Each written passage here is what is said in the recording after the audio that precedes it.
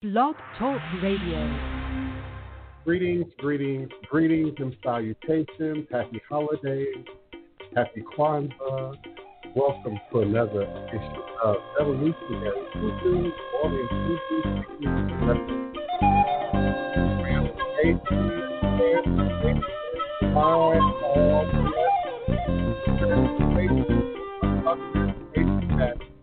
come on in, all is blessed. All is blessed.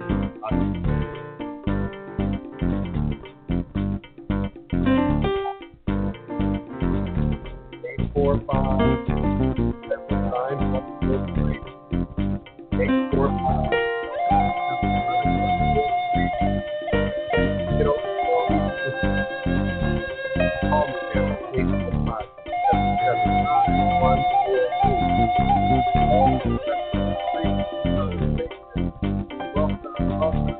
Come back home to Africa. She's calling your name to the wind. Come back home to Africa. The fatted calf and golden rings are waiting for you once again. Coming back to you. I'm longing for my family. Coming back to you. Out of bondage and now I am free. Da da da da da da da da da da da da. Come back home to Africa.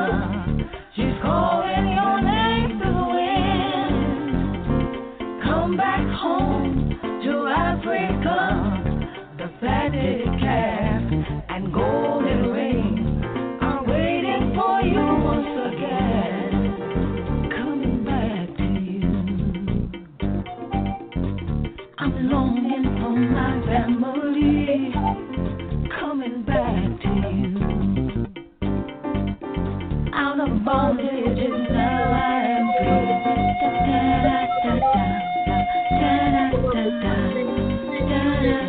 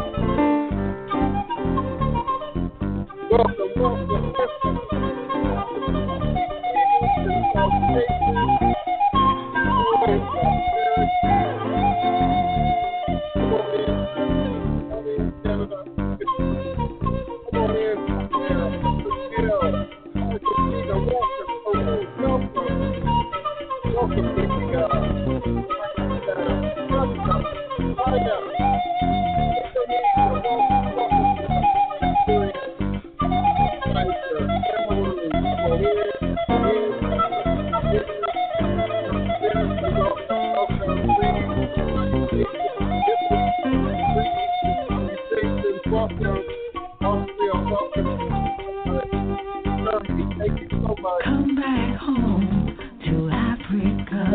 Come back home. Come back home to Africa. Come back home. Da da da da da da da da da da da da da da da da.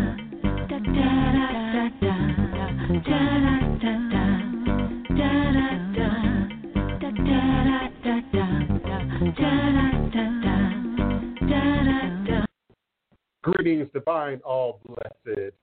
Peace and love, joy and prosperity, elevation, revelations, and transformation.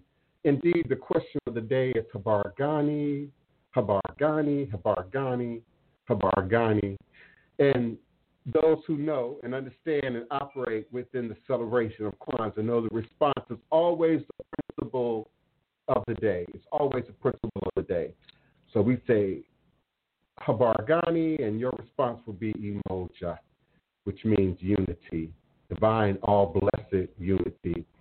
You are listening now live again to the Divine Prince, Pan-African spiritualist, practitioner, author, and advisor, Elagun Oloye Hudu Obeya Bokur, sharing with you in all things spiritual, mystical, metaphysical, cosmic, evolutionary, revolutionary, healing, and transformative from a Pan-African hoodoo world spiritualist perspective. Understanding that all is truly and indeed a blessing. If you can just see beyond the veil, for it is all just an illusion and a test of one of the greatest divine mysteries of this life cycle. This is my constant prayer, my mantra, affirmation, my reverberation, my reiteration, and it is indeed my reality. Blessing is indeed crucial to the very foundation of my understanding, my walk, my teaching, my work along this divine, all blessed life path and journey. And it is how I, the Divine Prince, make sense out of all that we're challenged with here in our daily existence on Mother, Father Earth.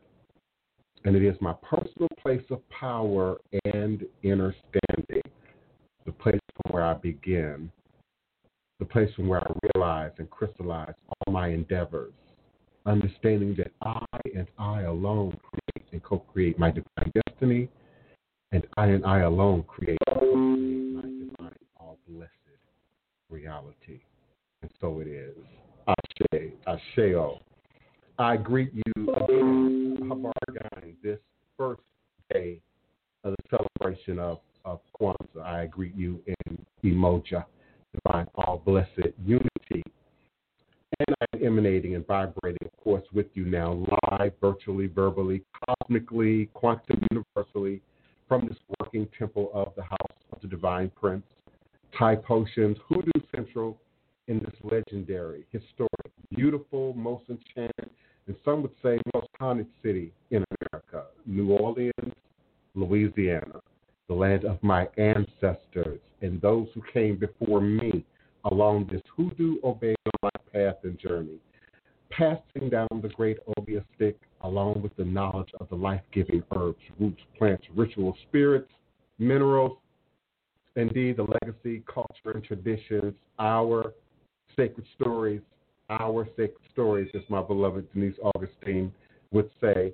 And please remember your tours plus experience with us at www.oursacredstories.com. All is truly and indeed a blessing. I'm honored each and every time I have an opportunity to come before you live in this format and share my life, share my experience, share my journey. And I'm always humbled when I get the feedback from those of you who certainly appreciate and support my doing so. I'm eternally grateful.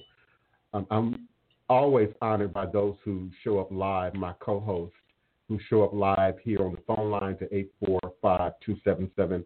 And, of course, those who pop in on screen here with us during the live airing broadcast. And I'm grateful for my chat participants. Greetings, Neophyte Bokur. Welcome, Black in America. Greetings and salutations to K-Way and S. Marie. Thank you so much for being with us. J.P. Terrell, welcome, beloved. Thank you so much for stepping into the room. All Marie Jackson, thank you. Iba Arisha, and of course, the beloved Chef Bougie, welcome, and thank you so much for your consistent presence and support. Uja Wajet, thank you so much. Hotep Wu, thank you so much for being present. Greeting to each and every one who would be here. For some of us, it's just another day. For others, it's an extension of a holiday, a universal holiday, a national holiday. For others, we're completely on a whole nother calendar. And we're still acknowledging the rise above the horizon of the sun and the reemergence of the sun, S-U-N. in the northern hemisphere as we move towards, again, out of the winter into the spring and summer months. But I wanted to talk today, particularly today, about transformative or transformation magic. Transformation magic. Transforming, just at its most basic nature, can be applied to many things in our life, ourselves, our relationships, our career path and journey, our sense of health and wellness, if you will. So we can discuss and cover a myriad, a larger range, if you will, of topics when we just look at transformation at its most basic nature. But when we say transformation magic, we now suggest something that we can do, that we can push, that we can change, that we can ritualize, that we can move our ideas forward in the world, in life.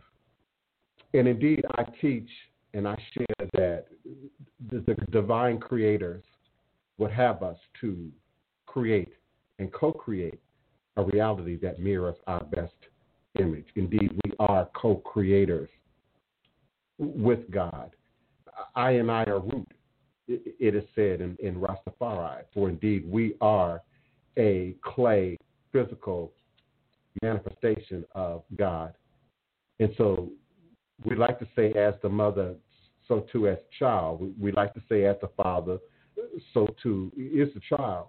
So our abilities to create and recreate a reality that mirrors our image are often played down, overlooked, misused, and abused, harnessed, if you will, for much larger goals, much larger platforms that often we aren't even conscious of. The game, the monopoly, the chessboard activity that we have become a part of. So we live in a day and time where many people are seeking to separate themselves, to break away from, to transform, to change. No longer view God quite in the same way, no longer view religion quite in the same way, and particularly organized religion.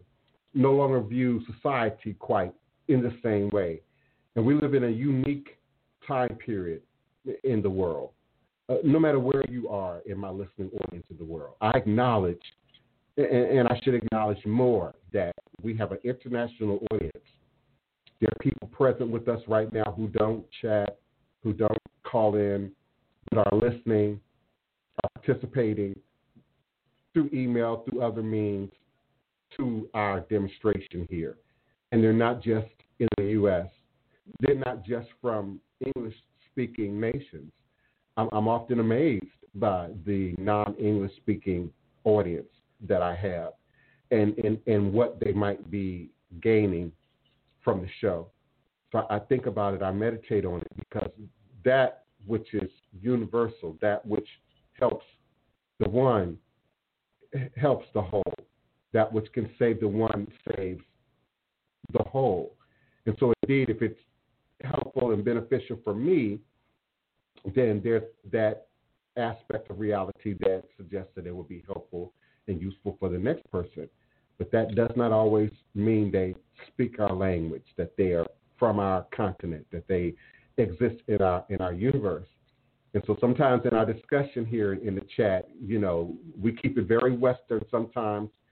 We got UK audience that participates, we got American audience that participates, English-speaking practitioners. But let us not, and particularly during this season of harvest, this season of winter solstice, this season of holidays, let us not overlook ancestral connection to whatever we might do, even going into formative magic. It's much easier for us to envision the family of carpenters, the family of woodworkers, the family of plumbers, which is a historic tradition here in the city of New Orleans, when certain families would access a level of education, a level of knowledge, a level of skill. They shared that in their family. They shared that intergenerationally. And therefore, we had families of plumbers, families of woodworkers, families of architects, families of attorneys, families of educators. And so when we look at ATR, and particularly Majik from an ATR perspective, we never can overlook ancestral connection, and that reminds us to pay attention to the village. I got a phone call earlier today from a longtime godchild. If I went to brag or sell my ministry, I would push Brother Chisholm up to the front of the stage right now. And he wouldn't mind me sharing. You know, this is a brother I met before he went to jail, after he got out of jail, as he, you know, bounced and relapsed and rebounced again. You know, we stood there together. So I've known this guy well over 10 years, I would say, and now he's going well for him. But he called me earlier today, and that was one of the main topics we talked about, was how this translates into community. First self, but then community. And so in the idea of transformative magic, we often come thinking of self first. And that's not always a bad thing when it's being done from a healthy perspective. Self in that I take responsibility for self. I take responsibility for what I do. I take responsibility for what I might need. I take responsibility for seeking a solution to what I need. It's not always about getting caught up in the dirty stuff, you know, of family and lineage and generational curse, and of course, all the things that we indeed confront on a daily basis, because you can never master transformative magic if you're such a hardcore realist that you can't get out of your head and get into your head.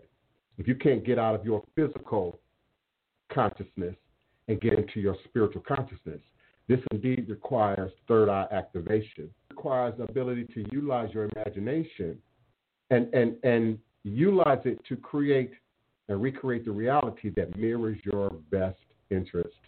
I posted on Instagram, I don't know, the last 24 hours. Quite a popular post, a little bit more popular than I thought it was going to be. A doorway. And along with the doorway is a mantra. And I suggest that we find a way, wherever you are, to create sacred space. And indeed, sacred space must be created within before we can expect it on the outside. It's okay to candles and incense and floor washes and setups and all that's great. But if you can't create sacred space first inwardly, none of what you're doing out here is going to carry a lot of weight. So sacred space must first begin from within. And the particular exercise that I offered was, you know, I didn't use a whole lot of going into the new year. I didn't use a whole lot of, you know, that typical language that we use as we approach New Year's. But I suggested that you find a way to sit quietly, sit still, always remembering to breathe. Always remembering to breathe. And then in the quietness of your consciousness, close your eyes. Some of you see light, some of you see darkness. That's irrelevant to my point, because out of the darkness comes the light. Out of the light, we can create and recreate a reality that mirrors our best interests. So I just ask you to envision the door. Just envision the door. And then open the door, and on the other side of the door, create in your mind, use your imagination if you must. Imagine it until it becomes crystal clear in your consciousness. And the more you do this, if you set 15 minutes a day to do this, a few times a day to do this, the easier this exercise comes for you, the more readily you're able to pull forward the imagery that you need in this moment. And that absolutely retranslates back into waking state reality.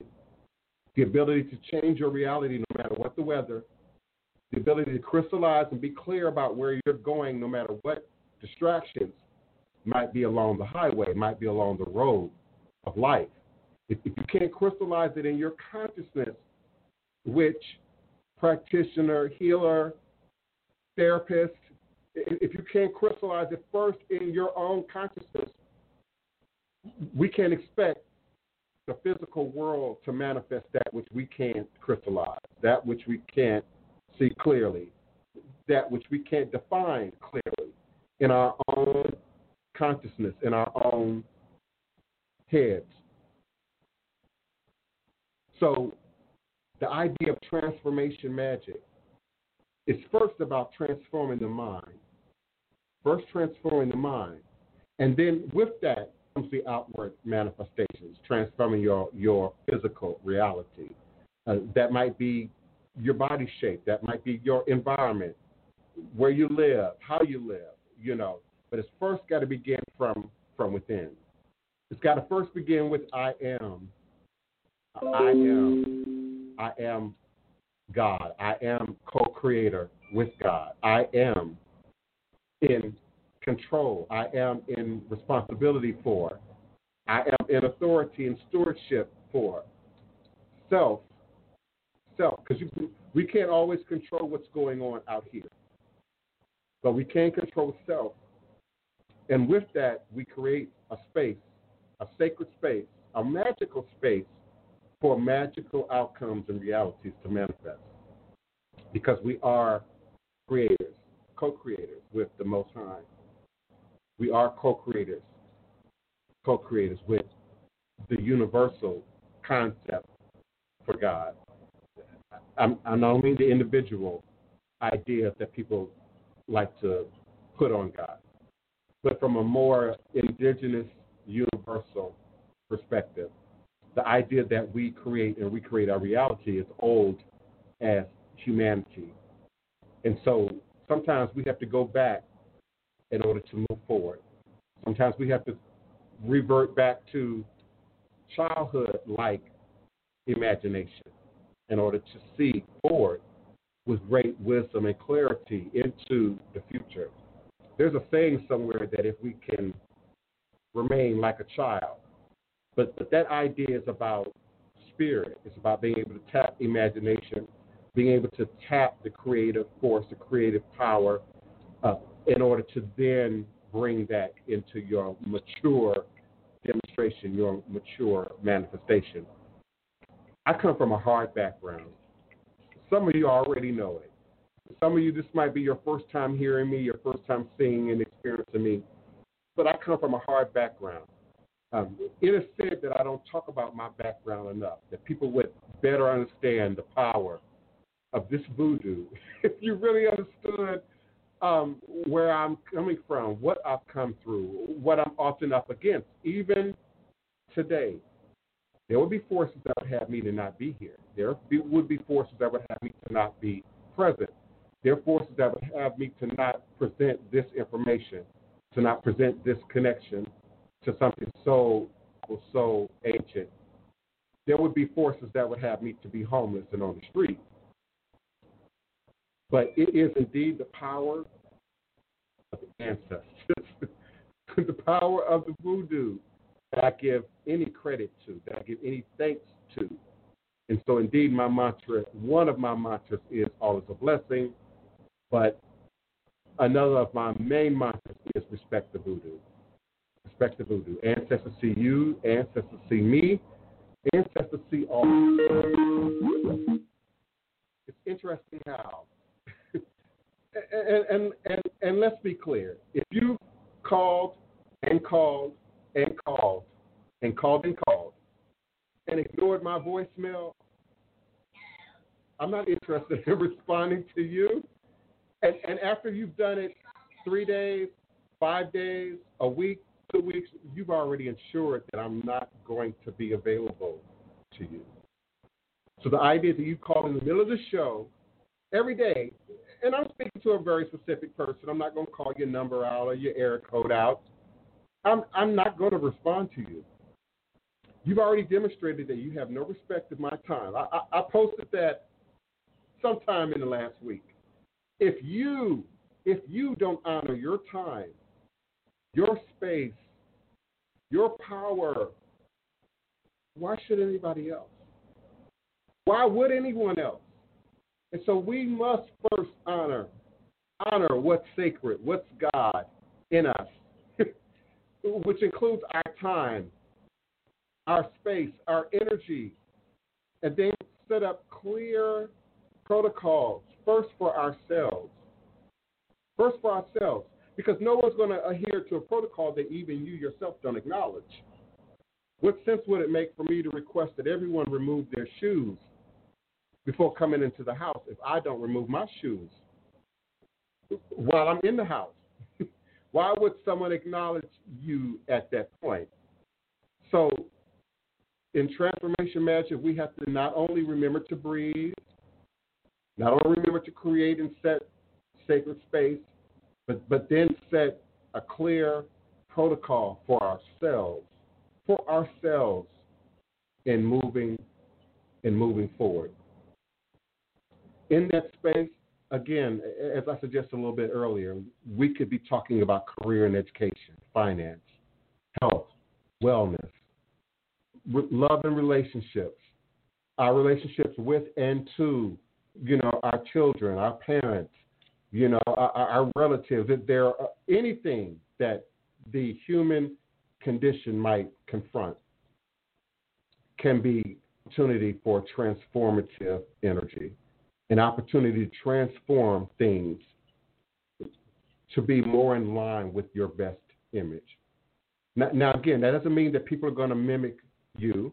That doesn't mean that I'm required to be you. You're no more required to be me. Doesn't mean I can control my mother. Doesn't mean I can control my dad any more than I can control you. But indeed, that which is in line with the divine order of things can be stopped, can be blocked, cannot be prevented. That which is in line with your best demonstration cannot be blocked, cannot be limited by anything or anyone outside of ourselves. And so after you've created that inner space, you got to drink clean water. You got to nurture the body. We don't talk enough about what we eat. And right now might not be the best time for some of us to talk about and discuss, what we eat. It has to be a routine. This has to be a lifestyle. This has to be a way of being. It's not just a quick magical fix. This indeed has to be supported by the practitioner. And the practitioner has to support themselves, has to support the body, has to support the mind. That energy, that ashe, then goes into your work, then goes into your ceremony, then goes into your ministry and the application thereof. So sometimes when we have disorder in our physical realities, there might be a disorder in our inner realities. There might be some imbalance inward that we are not looking at. And that's where shadow work comes up. That's where light work comes up. Again, I like to reference my Instagram, Divine Prince Tiameka. That's my username on Instagram, Divine Prince Tiameka, one word. Just like it is on the screen, Divine Prince Tiameka, except one word.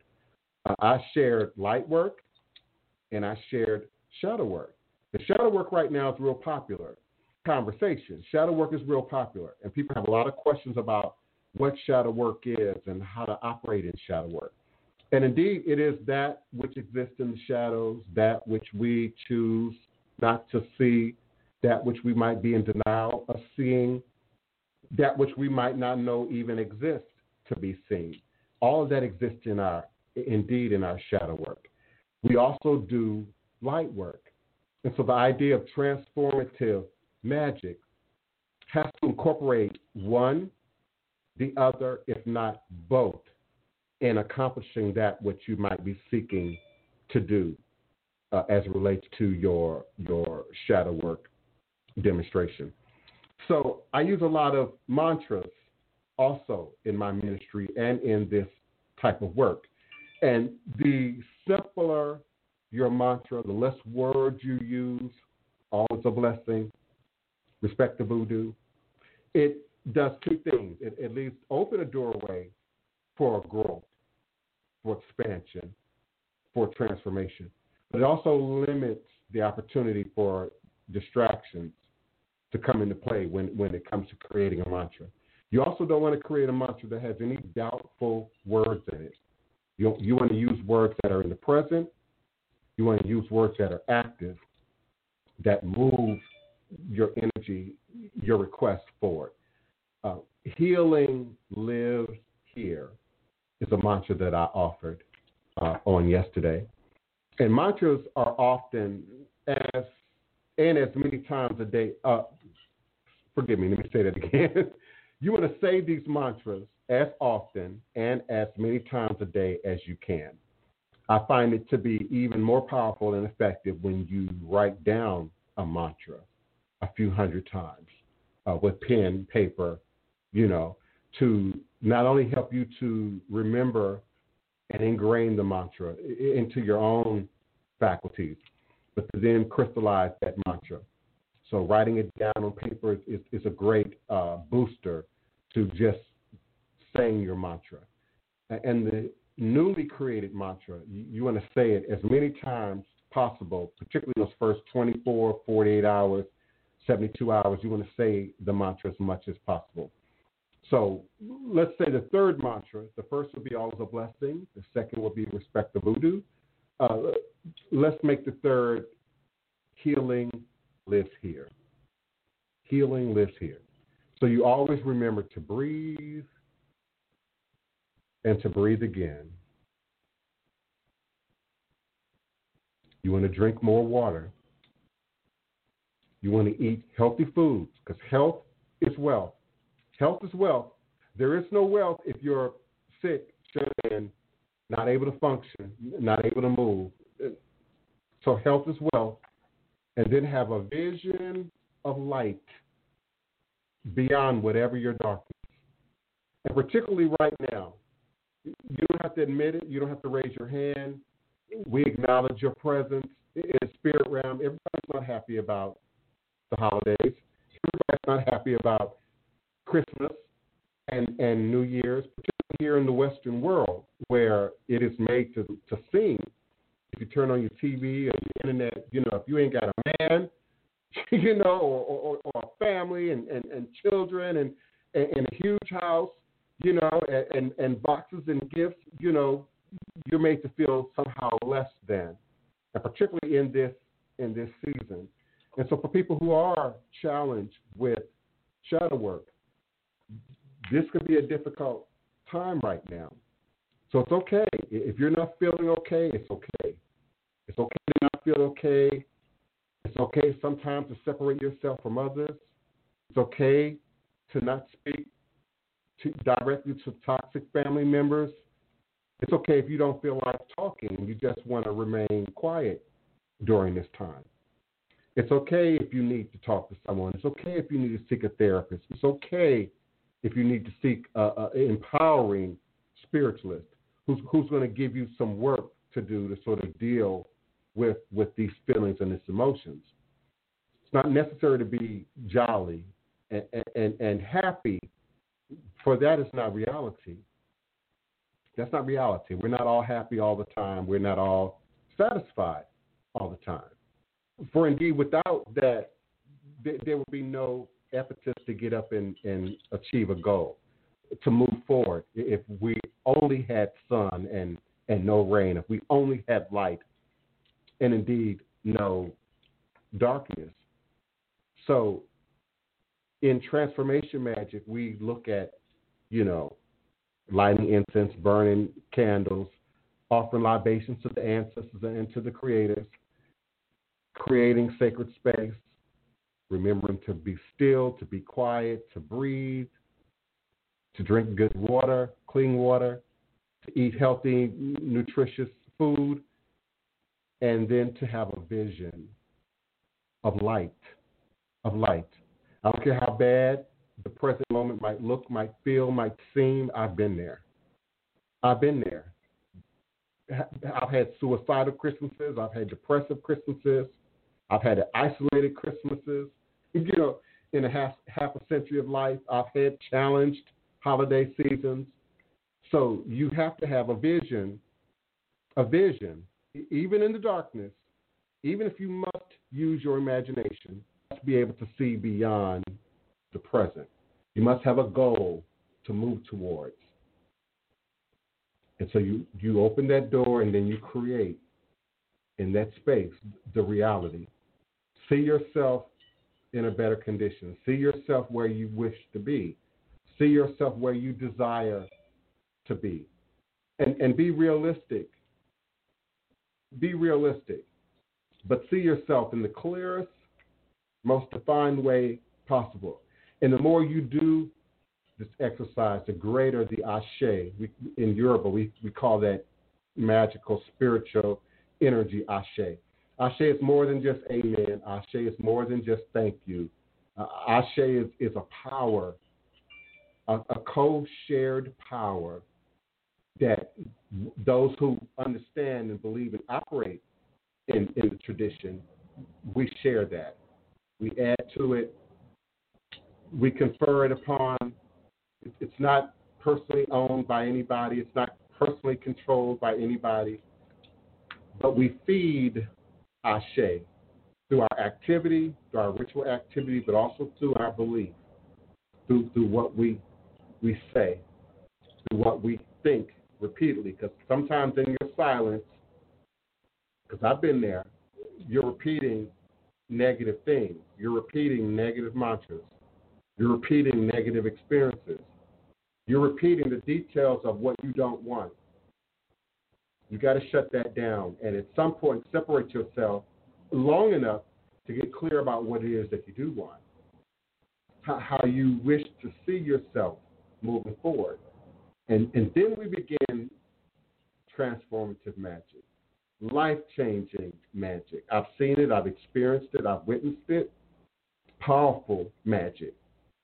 And respect the voodoo. Respect the ancestors. Ancestors see you. Ancestors see me. Ancestors see all. There is no prayer that goes unheard. I'm not talking about religion. I'm not talking about Islam or Christianity. I'm talking about prayer. There is no fervent prayer that goes unheard by the creators. None. For indeed, the creators are present in all things. The ancestors are indeed present in us and stand up in that DNA strand that sometimes we call Jacob's ladder. But the creators and God exist in everything. So there's no separation from God is an illusion. Brainwash. Separation from God is an illusion. Separation from the divine creators is an illusion. I and I, we create. I create and recreate my reality. I am an extension of. I am an expression of. These are all mantras, by the way. You can tell you are welcome to borrow, to take, to copy and paste from any of these mantras that are pouring out of my mouth right now. For the saying of I am a co-creator with God. You say that enough times. You say it until you believe it. You say it until you understand it. Then the universe has to respond. That's a universal law. That's not some hokey witchcraft. That's a universal law. The universe has to then respond. You carry yourself like a queen. You demonstrate king-like demonstration. It has to come back to you. It has to come back to you. Woman, child, or devil can block it or stop it. I am because my creators are. I am because my creators are more powerful, more knowledgeable, more infinite than any kind of weather, than any kind of carnal, than anything the devil, the jinn, the jab might seek to create or recreate. It is an illusion. It is indeed an illusion. And we have the opportunity, we have the power to create and recreate. Now, sometimes it's about economics. Sometimes it's about, well, I can't afford and I don't have access to. And so I try to keep things here real simple. My godchildren will tell you I'm not quite this simple off air. I get real complicated and detail-oriented when I'm doing real instruction.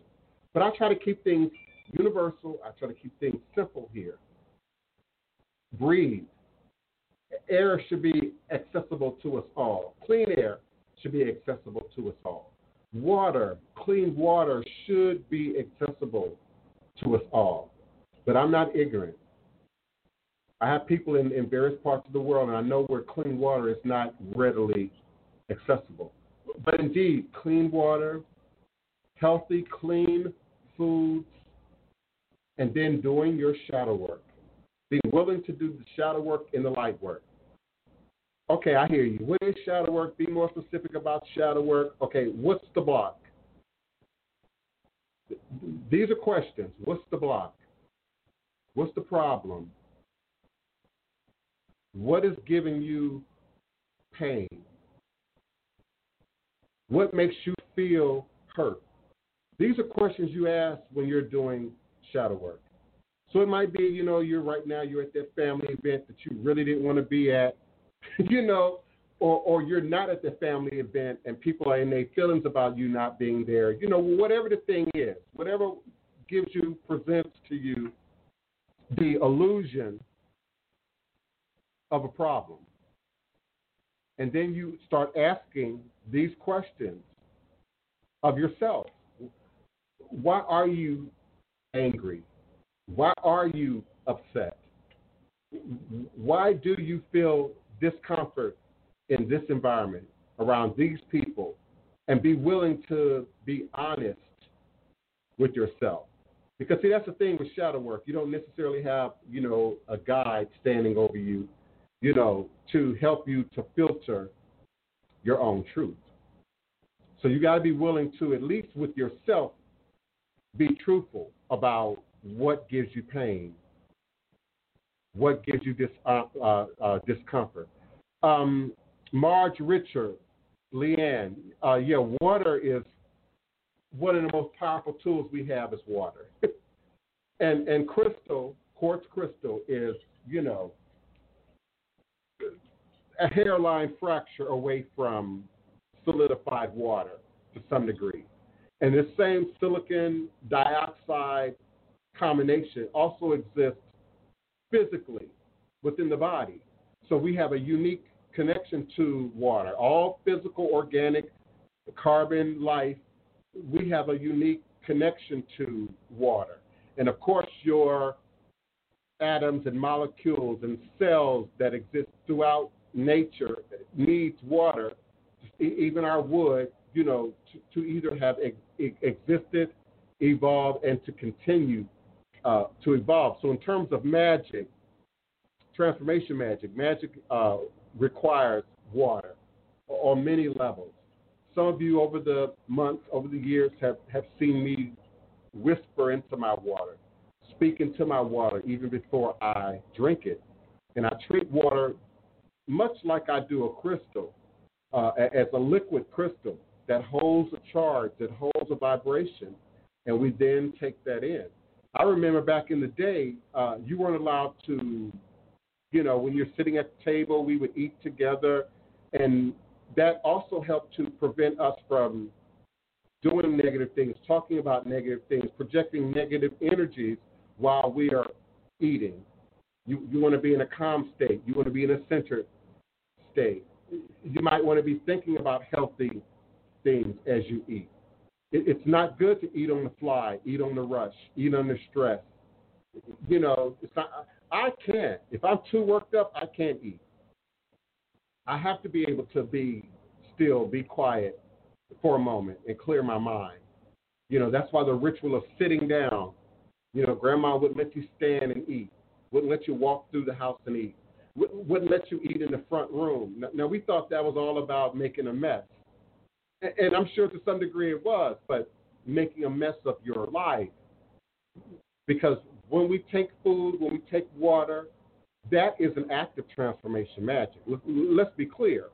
We are now transforming what we eat into pure energy, into an energy that's usable in our body, and ultimately in our consciousness, in our head. And when we think about it that way, I don't have to do a vegan, vegetarian show. When you think about it that way, it almost naturally changes how you view and think about what it is that you're eating. And listen, I know it's a holiday, and some of you all are eating all kind of stuff, so I don't want to fall off too much. I don't want to interrupt, your ability to enjoy your chitlins or whatever it is that you're partaking. So I'm not going to go there too hard today. But in Transformation Magic, we have to consider what we're eating, what we're drinking, how we're living in the process of creating a space that our magic is going to manifest that which we need. Also, the beyond water being a tool, beyond air being a tool, earth, reconnecting the earth, putting your feet in the dirt, putting your feet in the grass. I know some of you now have snow and other elements to address that we don't necessarily have in New Orleans. It is a little nippy, so I'm not outside barefoot right now. But I try and be barefoot as much as possible. I try and connect to earth as much as possible. I try and sit with my back to a tree as much as possible. Sit on a rock. Doesn't matter where you live. I've lived in New York. I've lived in California, Los Angeles. I've lived in Chicago. I've lived in Miami. I've lived in Dallas. I've lived in St. Louis. I've lived in Milwaukee. I've lived in Denver. I've lived. So you find a way to connect and reconnect to earth. It not only grounds that which you don't need, it has to pass through you and back into creation. And if this is reciprocal, understand we are requiring and asking God and nature and the Orisha and the Loa to give. But in a more indigenous understanding, we have to give as much as we're asking to be given to. We don't harvest from nature without giving back. Therefore, we can't also harvest energy without having to give back. There's a payoff. I don't care how blessed, how lucky, how much AJ, you're paying for that somewhere. There's an even exchange. And when that exchange doesn't happen, the creators find a way to get it from you. The creators find a way to take it from you. I can remember I was, 22, 23, when I finally figured that out. When I figured that out and got clarity about it and could see a rhythm, because if you're keeping a journal, you actually see a rhythm, a season. I could feel it in my bones when the shift was about to happen, when the transformation is about to happen. So we all have seasons of transformation, whether you're ready for them or not. We all have seasons of transformation. And when you learn to identify and be in tune with those seasons, then you learn to make those seasons operate for you. The last year has been tragic for some of us, have been problemsome for some of us, worrisome for some of us, cringeworthy, for some of us. But it has also been a time of transformation for others, a time of blessing for others, a time of seeing ourselves and our environment in a very new way. And that's shadow work or light work. Seeing things in a new way is not always a bad thing. Seeing things in a new way is not always a good thing. What is good is the ability to see. It's the ability to see. And then to take action on what you see. This has been a powerful time in voodoo. It's been a powerful time in this house. And I would like to say in this audience, among some of the people in this audience, some of y'all are working it out. Okay? Some of y'all are truly working it out, have created sacred space in your homes, have dedicated space to the ancestor in your homes, are beginning to learn other languages, Yoruba, Akan, Ban, are learning to apply mantras to your work. So when we call ancestors in Yoruba, Egun Mofeyo Egun, we call you. You then learn to apply that to your work. If I look for gloom, we call you, but it either isn't available or can't be played right now. That was my Google Nest eavesdropping on our conversation. Okay, I got to remember to unplug that thing. All these devices. So we've got to get clear. We've got to get clear in 2021. Reclaim your time, P. Anderson. Reclaim your time, beloved. Reclaim your time. Reclaim your peace. Reclaim your sanity. Reclaim your space. And particularly for those of you under the sound of my voice that are over 20, reclaim your space. Mama house too much, daddy house too much, partner's house too much. Get your own space. Get your own space. And sometimes it's a blessing to have one room that's yours, that you can close the door on. Sometimes it's a blessing to have your own house, but it's a blessing to have your own room, to have your own space that you can create peace within and then infuse that into the work. Breathe that into the work. Empower that into your work. And then you get result-oriented voodoo. Thank you so much, S. Marie. I'm just speaking my mind right now. I'm just speaking my own peace right now. Greetings, beloved. Alicia Aro, greetings. Thank you so much for being present. I am open to your questions, your comments, your requests. You can follow the link and co-host with me right now and show up on screen. You can also use my phone number at area code 845-277-9143. Area code 845-277-9143. I'll also entertain your questions, comments, requests there. Absolutely, Shia, baby, setting goals are essential. Setting goals are essential. It's one thing at 19 to 20 to say, I don't know what I want to major in. I don't know what I want to do for a living. Okay, but there's another point personally where setting a goal is essential. Otherwise, we're just walking about. Otherwise, we're just wandering about. If your goal is to be happy, set that as a goal. If your goal is to be at peace, make that a goal. If your goal is to be successful, is to be abundant, set that as a clear, defined goal. It's not safe. It's not wise to, I'm just waiting on it to happen. It's not wise to sit in the position of what's going to happen is going to happen, and I'm just going to operate in it. I think sometimes we take that position, particularly politically, when we look at our governments. I'm looking at the Brexit nonsense. I'm looking at, what's going on here with our own Republican nonsense, and those things can easily become a distraction. Those things can also easily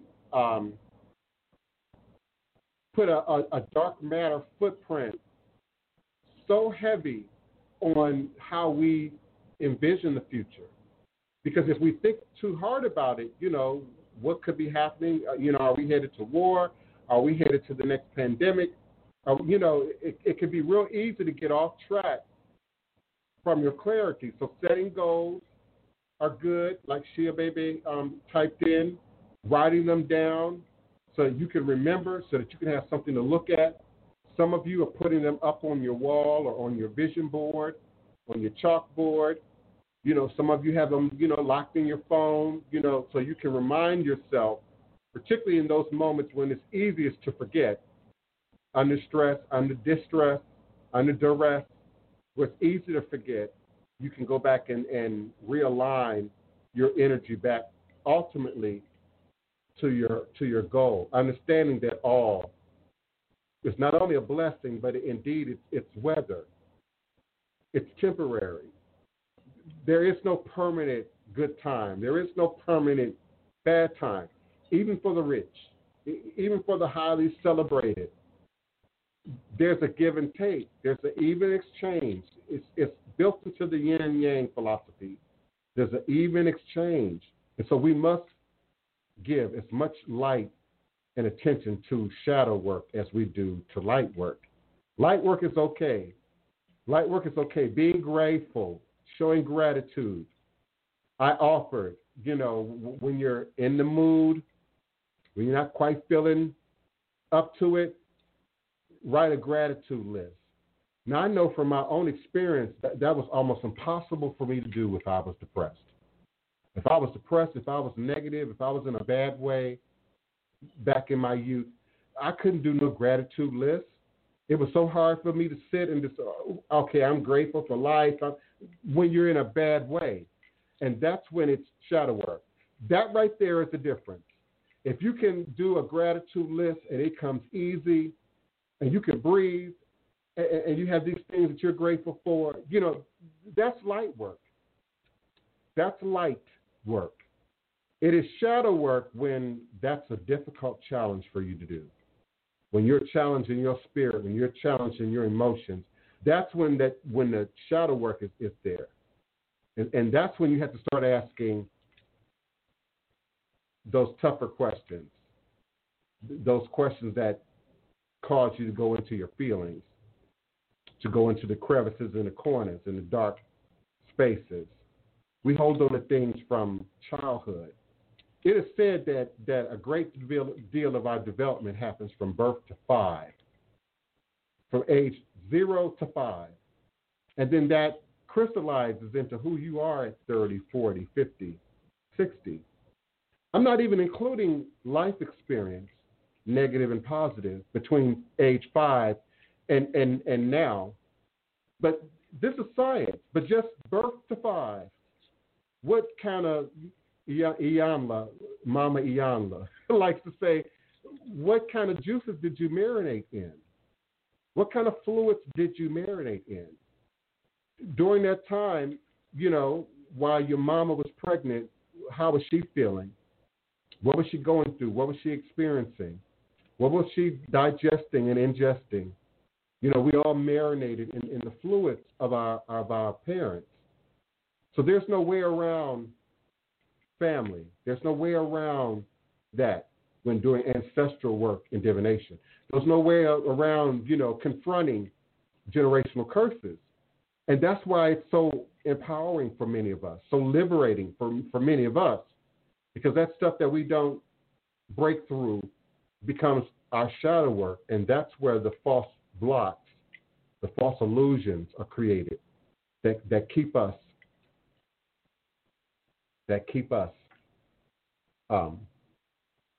stuck and from moving forward. I like the Arisha, the who, what, when, and why. That's the part That's the part we overlook. That's the part nobody wants to address. They want Shango, they want Oshun, heaven forbid, they want Legba, but they're not wanting to deal with the who, what, when, and why. That's where we get into, that's too personal. That's too close. That's too much. And so, going into the 2021, and I shouldn't say that because for me, 2021 started in, July.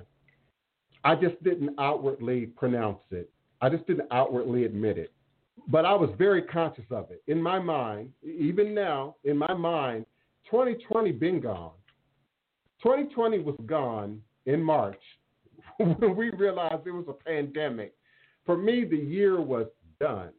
Everything from that point on was about tomorrow, was about the future, was about the next day. So in my mind, I've long been into 2021. I'm already there. But in the 2021 transformation, 2020 made us sit down, made us think, made us look into the void, into the gap, into the darkness, into the light, into the empty spaces, into the cluttered spaces. 2020 made us look. But 2021 has to be about manifestation, has to be about reality. I think me and Mahogany Alchemy, me and someone else, few other people have been discussing this. It's more than just your pronouncements 2021. It's more than just your affirmations in 2021. It's everything about your demonstration in 2021. It's everything about what you bring forward. People are tired of sitting. People are tired of being isolated. People are tired of the lockdown and the shutdown and the protective measures. And so 2021 is going to be about demonstration. People are ready to do. People have to do. People must do. And the creators, remember I said this back in April, the creators are about to be rich in 2021. I'm talking about millionaires, billion. I'm talking about real world manifestation for what they in 2020. Those who got to writing books, creating plays, creating products, creating new things, birthing new things. Those people will be greatly rewarded in 2021. I almost said 31. Where am I? in this year, 2021. So transformation magic, you've got to be able to extend your imagination, if nothing else. If creating the world that you want, it's hard for you to envision, you've got to use your imagination. But just keep it real. I mean, we can't create pink elephants and black water, though that will create itself in one of the 11 dimensional spaces that science has demonstrated that we exist in. Anything you can envision, anything you can imagine is already real. So even your worst nightmares, even your best dreams, it's already real. Science has demonstrated this. Math has demonstrated this. And so we live in multiple dimensional spaces, multiple universe. So in one of those spaces, your worst nightmare is already true. It's already happened. You've already lost. You've already gained. You're already stuck. And so in that creative space that we have access to as both part divinity and part humanity, as part spirit and part earth, we have a unique opportunity to create and recreate a reality that mirrors our best image. Our best image. So this is the season, more than any other season, more than any other astrology reading, any other horoscope, any other time, the 2000, Y2K, 2012, more than any other time, we have already passed through a window, a transformative window that will be the arbiter, the parent of our future, of what the world will look like 10 years from now, 20 years from now, 30 years from now. We just stepped into that gap right now. And one of those things, thank God, will be the power and the presence of ATR, the power and the presence of voodoo, and all the other traditional African-based religious systems that are now standing up yet anew in this present dispensation, in this present time space. Electro vibes, absolutely, eating is a ritual unto itself. It's more than just saying a prayer before you eat, which is what most of us were taught, which is a very, Christian thing, and I don't have any judgment about that. But it's bigger than that. It's indeed a ritual unto itself. And so it feeds the mind, it feeds all our nutrient and energetic necessities, but it also feeds the mind and the spirit along with the body.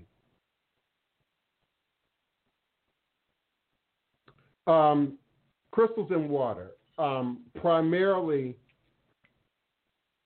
clear quartz, polished clear quartz, primarily. I feel the same way about stones and water as I do yoni eggs and other vaginal tools. It's highly dangerous. If you aren't scientifically knowledgeable and educated about stones and minerals, understand that they have other minerals present in them. Some of those minerals leak easier than others, therefore could have a response on the physical body. So I don't preach it, I don't teach it openly a lot. But yeah, primarily quartz. And the truth is, it really doesn't have to be in the water to create that same level of change. It could be adjacent. It could be in the presence of. Your crystal could be on top of it. Depends on the size and the shape and the variety of stone that you have available to you. Shungite has been suggested to be a natural purifier. I posted a picture of a tourmalated quartz with shungite on my Instagram page yesterday. And shungite goes back hundreds of thousands of years in indigenous culture in terms of its ability to purify water. Someone's at my door, y'all. Give me a second, okay? I'll be back momentarily.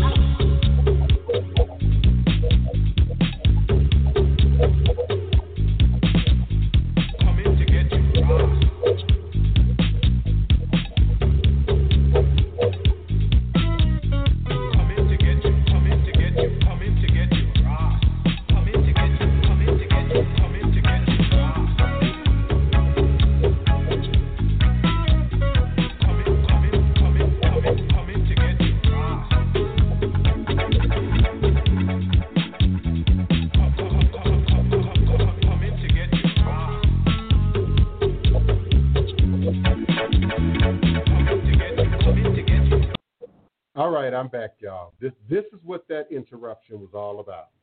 Okay. I know for some, it's a big deal. For some. All this is for me is a trigger. All this is, it reminds me of Christmas past and Christmases that weren't positive, that went into feeding who I am today. But I'm grateful. I'm grateful for the acknowledgement and the show of love. I'm still a little surprised by people who, we identify as cultural, dreadlocked, ethnic, cultural people who just can't move from church, can't move away from religion, can't move away from Western holidays and Western ways of viewing the world. And me and one of my godchildren before the show discussed this. That's not our job. My job is not to challenge your religion. My job is not to change your religion. My job is not to convert people to voodoo. That's not my job. And it's none of our job. I don't care what your religion or position is in the world. It's none of our job to do so. Our job is to be a clear, consistent, and present demonstration of what we believe, of what we understand. My job is to be true to who I am. And if that demonstration is such that others want to share, want to be a part of, want a piece of, then that's a different thing. But our job is not to sort of force our understanding, force our belief, force our way, into other people's mindsets, but to provide opportunity, solutions, when presented the opportunity. Margie, I see you, beloved. I hear you. Out of respect, I'm not going to comment, okay, a whole lot. But she said she's into the clutter. She's a hoarder, and she knows that. And again, I don't want to get into your business, but that I read you. I feel you. I'm there with you. You might have some shadow work. Maybe, just maybe.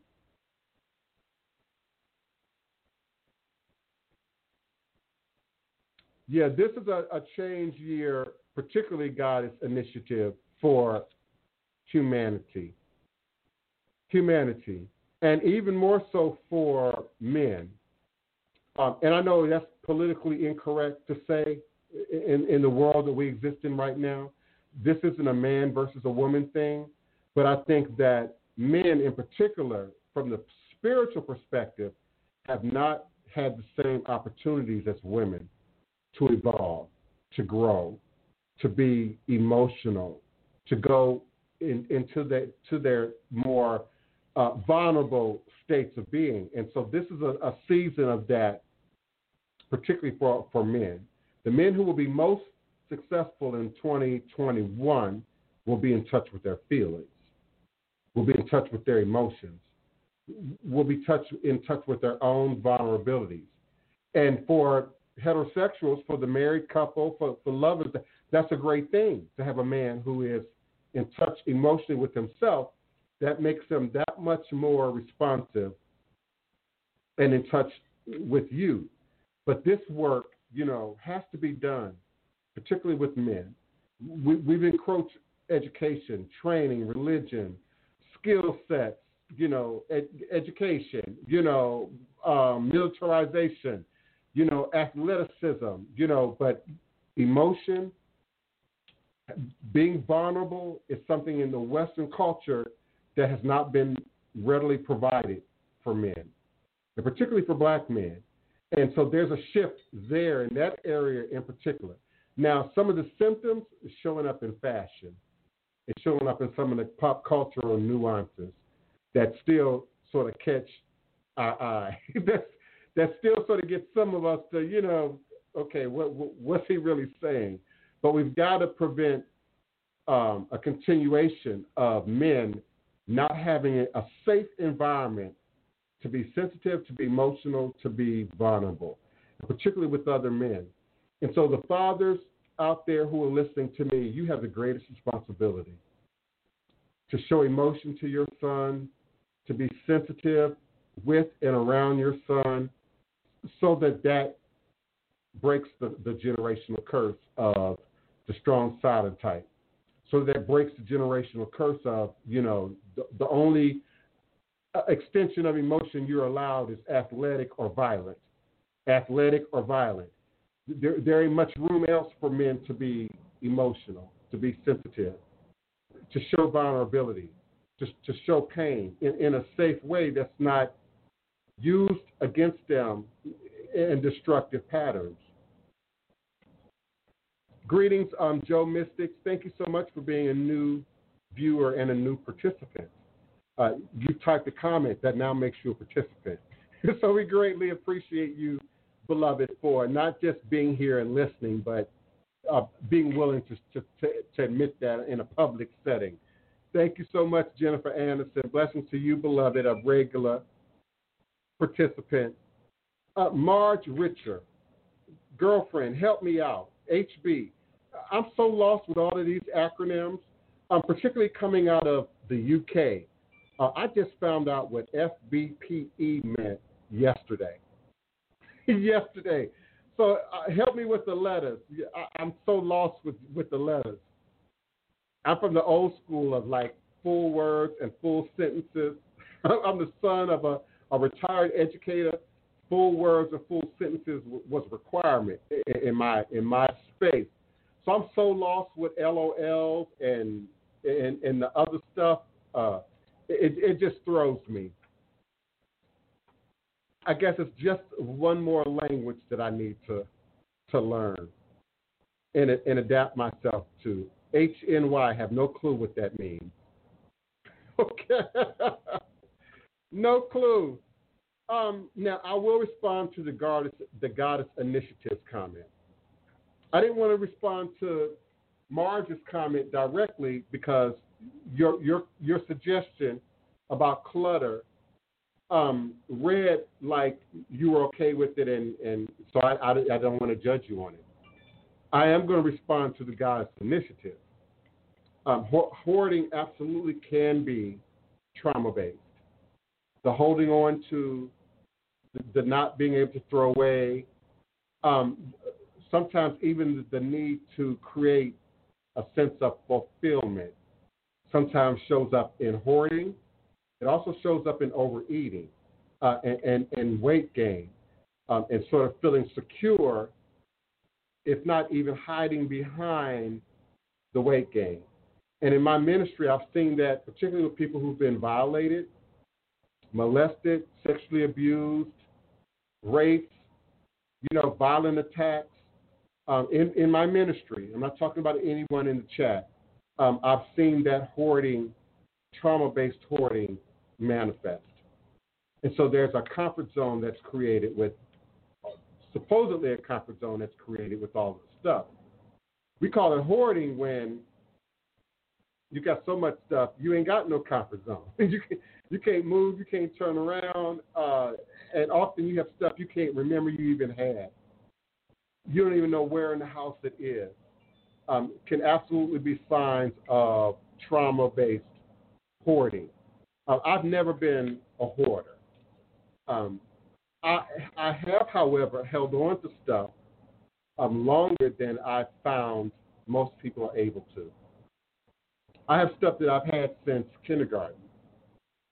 I have stuff that my grandmama owned, or my mother owned, or my grandmother owned. And even through my years of chronic homelessness, was able to keep it. Moving from one place to another, I always managed to have a storage unit. I always managed to keep my stuff somewhere safe until I figured out my next point, my next destination in life. And then once I found my next point, my next destination in life, thank you so much, Marge, that really helps me a little bit to be able to speak freely. Even when I did find a new place, the new location to move into, the creation of sacred space was critical.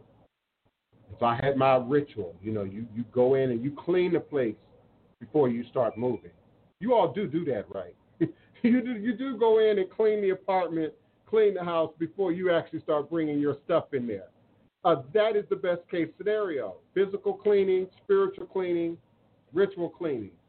And then I would bring my stuff in, with the set order. And often that order would already be predetermined in my head.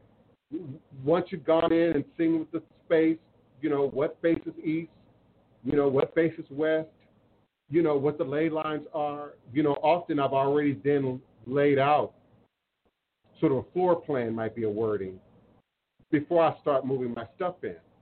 So you then move your stuff in. Often you put it all in one room or whatever, but then I would slowly, often with my shrines and my altars first, and then create my personal living space, which is usually smaller than my sacred space. I do that second to creation of the sacred space. And then what's not needed, what's not useful, what's not of value, gets tossed, gets given away, gets sold. And so hoarding can absolutely be trauma-based, can be an extension of, a demonstration of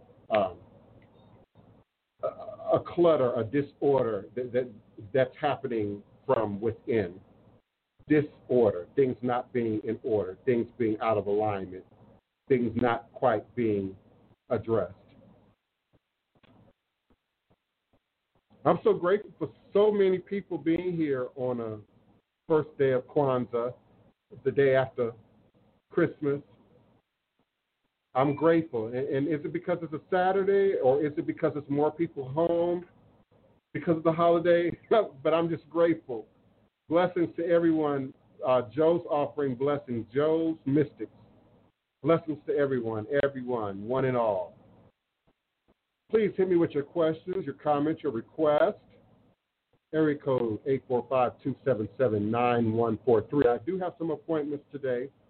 People are just, oh wow, the response during this pandemic has been overwhelming for ancestral work and divination, for active initiations, and for people just wanting to address very specific areas in their life. And so I'm grateful for that constant response. Email me at divineprince at houseofthedivineprince.com. Divine, D-I-V-I-N-E, divineprince at houseofthedivineprince.com. Please do schedule your appointments, your visitations by email. Please. Showing up at my door is just not, oh, okay, I got you now, March. See, I'm, I must be too old to understand. I get it now, okay. I get it. Happy New Year, okay, I get it now. But what if what if it's someone who speaks another language or someone who don't have a good grasp on their grammar or their English? Wouldn't they be lost if we start just using letters? Okay. But I'm grateful for those who are absolutely doing the work right now. When TV would tell you everyone's broke, when TV would tell you that no one's employed, when TV would have you to think that, everyone's sort of in a panic right now, I'm indeed grateful for those who are stepping up and stepping forward to do spiritual work. I remember when I was out there, homeless, chronically homeless, trying to find my way, destitute. It was in those times that I would invest in crystals, mineral stones. People didn't understand that. You ain't got a pot to piss in, a window to throw out of, but you buying $100 crystal. My mama told me that at least twice in my life. You're buying a $200 crystal, what's that really all about? And indeed, if you're just shopping, if you're just eating, if you're just buying one more thing to add to your hoard, then you're not doing your shadow work. You're in denial. Then you are actively acting out in addiction, even if it's a shopping addiction. You're not doing spiritual work. But I would invest in spirit. So if I bought a crystal, it was to do the work. It was to address the necessity, to address the need. And when we talk about crystals, particularly in transformative work, being cut, being polished, unpolished, you notice I didn't say that today, is not as important if you're doing transformative work. Now, if you are dealing with polished stones, you don't want them to be broke up. You don't want them to be damaged. You absolutely want them to be intact, particularly if they are polished. You don't want a broken polished pyramid. You don't want to use a broken, quartz crystal ball, because that polish has now smoothed out, created a very specific vibrational frequency for the stone. So in doing transformative work, if you choose a polished stone, this is a polished stone. Its cut is probably natural. They just smoothed it out, to bring the clarity of the inside of the stone to the surface. And so in this, the ability to create and recreate, to see, to scry, which is a crystal spiritual word, S-C-R-Y, scry or scrying, the ability to look into a stone and to see vision, see imagery, is enhanced on a polished stone. That's why there's so much light beaming off this stone right now, because of that enhanced polish on the outside of the stone. But in doing transformative work, polished stones can be a great partner because the clarity sort of removes any distractions while you utilize them in your meditation, while you utilize them in your visualization, while you utilize them in your projection, sending that vibration out into the world through the mirrors, through the light as it radiates from the stone. I am 285 days free of acquiring, thanks to COVID. well, we celebrate you, Mars. That could be a good thing. Embrace it. Hold on to it. Ask yourself those important questions. What have I really missed in 9 months of not shopping? What have I gained in 9 months of not shopping? You don't have to do it here, but ask yourself those questions. What gives me pleasure might be a question that you really want to ask. What makes me happy is a question you might really want to ask. Because when we're shopping, because I'm a shopaholic too, so you're not the only one in the room. I'm not a hoarder, but I can be a shopaholic. I'm probably a year and a half in of not acquiring, of just focusing on my most basic elemental needs. So I celebrate you in that, but you have to ask those questions. And you weed smokers need to ask the same question, particularly if you're a weed smoker under 25. Chances are you passed the dochi on the right-hand side, well, at least before COVID. You'd poke, you'd roll and smoke and pass. You'd smoke in groups. You'd smoke at the greeting. You'd smoke at the party. And there's no spirit element there. And so if you're under 25, you can absolutely develop just the addiction of just smoking and smoking too much and smoking one behind the other. And so you too might want to ask, why am I smoking? What am I trying to hide from, or what am I trying to elevate? I asked those questions probably around 30 is when I started asking those questions. And it greatly affected my smoking habit. Now it's a very minimum. I know it's an even amount. It don't go up. It don't fluctuate. It's a very even amount. Because like medicine, it's supposed to just be the medicine or just be the sacrament in Rastafari. And during the sacrament, they chant mantra, give thanks, give thanks. They chant mantra. They don't just smoke just to party. They don't just smoke just to numb out.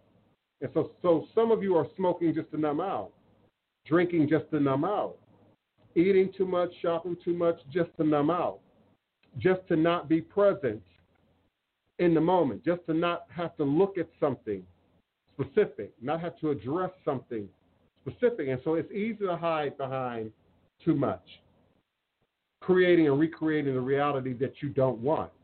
I often ended up homeless because I couldn't handle my funds, couldn't handle my budget, getting my emotions, and would completely forget you got light bill, gas bill, rent, would completely forget, when I was in my young 20s, and so sometimes we learn, you hit the ground enough times, you sort of rearrange, your priorities. So when we're talking about a dis-ease, an imbalance, a disorder, like a drug, you're not always in control of that. You don't always feel in control of your spending, your shopping, your drinking, your gambling. And then you're absolutely dealing with, a dis-ease, an imbalance, an addictive trait and or behavior. And the good thing about that is those things can be fixed, but you got to want to. Oh, you got to want to. And some people say you got to hit a bottom, but the bottom for some people is death. The bottom for some people is going way too far. Some people don't feel no bottom. Some of y'all supernatural superheroes, and you don't feel no pain. You don't feel no bottom. You don't feel no remorse. You don't feel no regret. And so in that case, death is the bottom. But for those who are conscious, truly conscious, and can be honest with themselves, I'm great over here, but I'm not so good over there, and are willing to be honest with themselves and are willing to take a journal and keep track, those people have hope. Those people are going to be empowered. Those people will be renewed. Those people will find themselves, will find their way. And again, breathe and breathe again. Drink clear water. Drink clean water. Eat more fruits and vegetables and grains. Eat healthy. Have a vision. Even in the midst of your darkness, you must have a vision in the light. And use your imagination if you have to. If things were better, if things were at their best, in the best case scenario, I would be, make your list. I would have, make your list. I would be feeling, make your list. Because sometimes, we forget to make a goal Well, what does being happy feel like? Not just look like, because again, these Christmas commercials will make you sad. Particularly these car commercials. You know the one.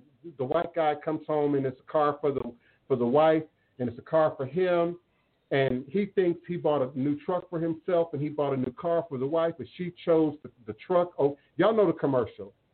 Now, as a professional background artist, as a SAG actor, I'm paying attention to what's going on in the background.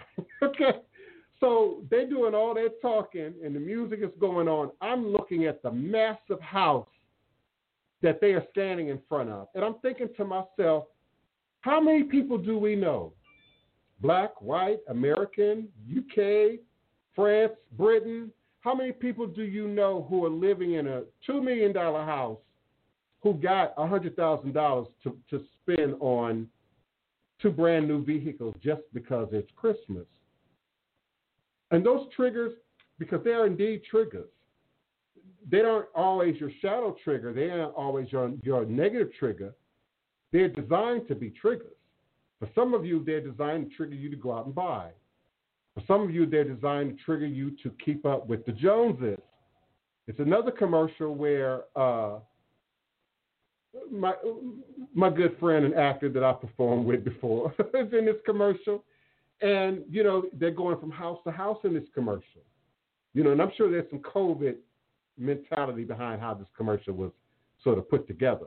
But again, we're talking about people, who are demonstrating happiness through what you have, what you own, what you possess, what you can afford to buy, for the holidays.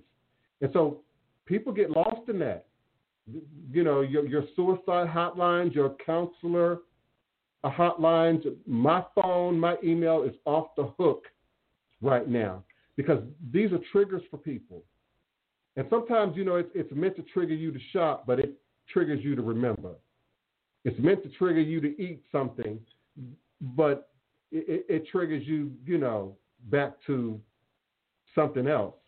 So if we're not clear, if we're not conscious, sometimes that means keeping a list, keeping a journal, having something you can go back and look at and remind yourself of what I'm supposed to be doing, what I'm supposed to be focusing in. This world will have you tripping. This will have you falling off. And I'm grateful for my friends and family and listeners who know and understand that about me and who check in, who call, who text, and never once mention the word Christmas, never once mention holiday, and we move as if we move in reality. It is another day. I was getting ready to say as if it's just another day. It is just another day. It is just another day. Hello? It's just another day. It's just another day. And we give a lot of power to holidays. We give a lot of power to the great grand celebration, which is fine as long as it's in here and in here, and it's how we feel. And so in doing shadow work, Marge, I often ask, how do you feel? How does it make you feel? How does the clutter make you feel? And that's when you start getting to the root, to the source, of what might be feeding a thing. What are some crystals that I think everyone should have in their crystal toolbox? Electro Vibes, thank you. You just trying to encourage me to say more. I don't know why y'all wait till 1:30 to try to get me to say more, but it's good. Quartz crystal, number 1. Quartz crystal, number 1. I don't care what variety. I can hold up all kinds of varieties. Single terminated, polished, tabular. Quartz cluster, which is going to have a diverse variety. Another tabby or tabular, but this is a twin. It's actually a triplet because you have a crystal here, and then you have one here, and then you have one here. And so this is a triplet, not just a twin, but a triplet. But so the variety to me doesn't matter. The variety is not quite as important as what am I going to use it for? What specific? And as I said a little earlier in the show, now we're talking about transformative magic or very specific jobs and or issues. If we're talking about personally, then something, this size or smaller, depending on your size, and your weight, that's specific to you, that no one else will touch or handle. This happens to be double terminated, meaning it has a point here and another one you all cannot see that's hidden behind that silver. I designed this myself, so that's completely open in there to allow the other point to be free and not bound up in the silver. Not that silver is a bad thing. Silver is one of the best amplifiers, metallic partners for working with quartz. Silver, copper, gold. They individually have separate purposes, but they all help to amplify the energy of your stone in some way. So in that toolbox, quartz, absolutely. Malachite will be another great beginning stone. Malachite, Chrysocolla, turquoise, all from this same or similar family, similar vein. Hematite might be a good demonstration. And make sure you're getting a real hematite. There's a lot of fake hematite out there on the market right now, especially as jewelry.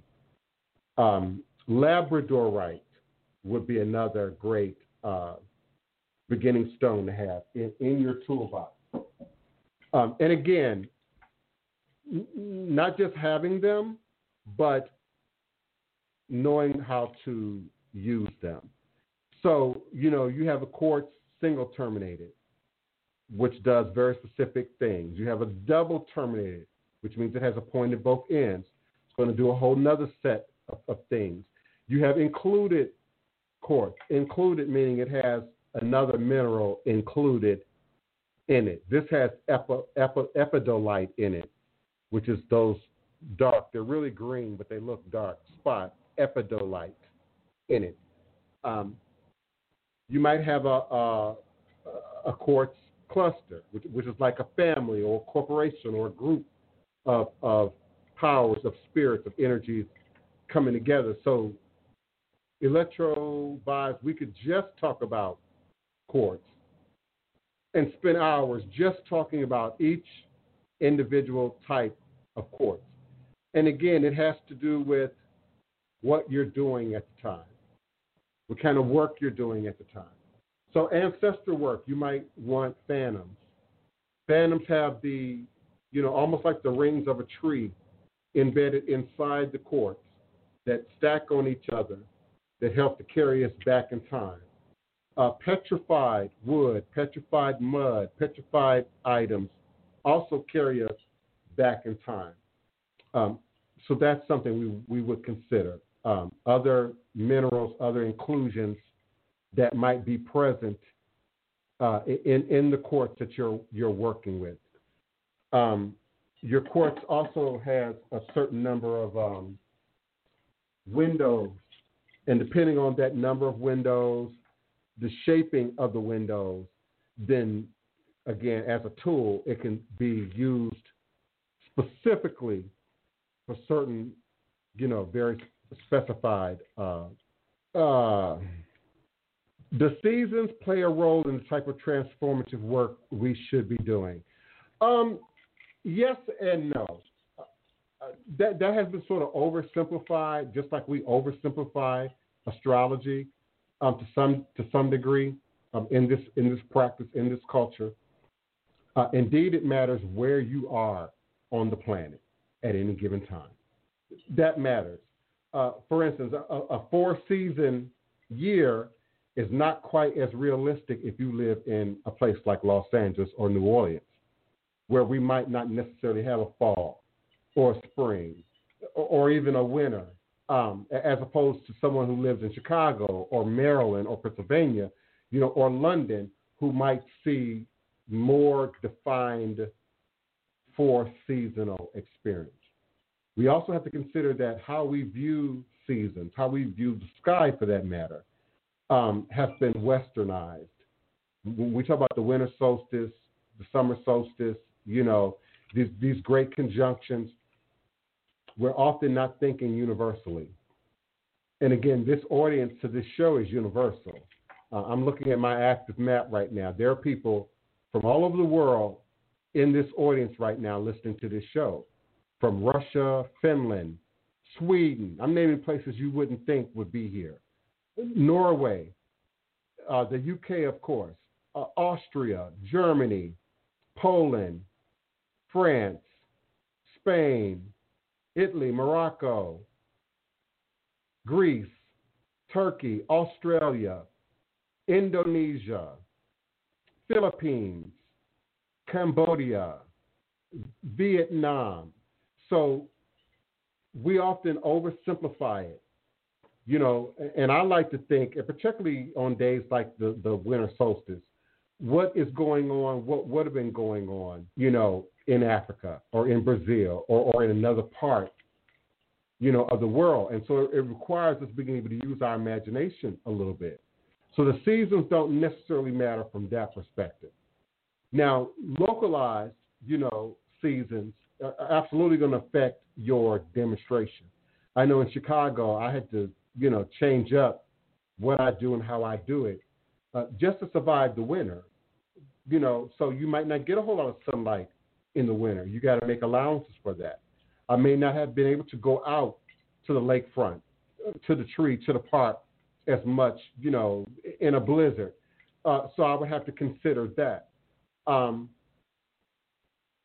There is a trend to do more shadow work in the winter, and I think that has to do with the lack of vitamin D, the lack of sunlight, people being closed in more in the winter than we normally would be in the summer. And so Ujat Wujat, Ujo Wujat, I hope I'm pronouncing your name right.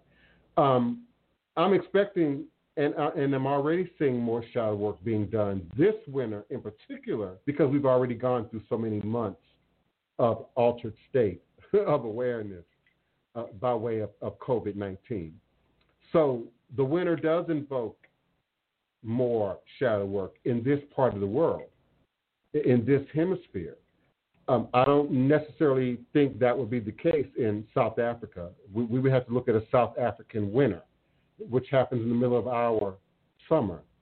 So we have to think more universally, I think, when we think about astrology, astronomy, and even the weather and how we interact and operate, in the seasons. From a symbolic representation,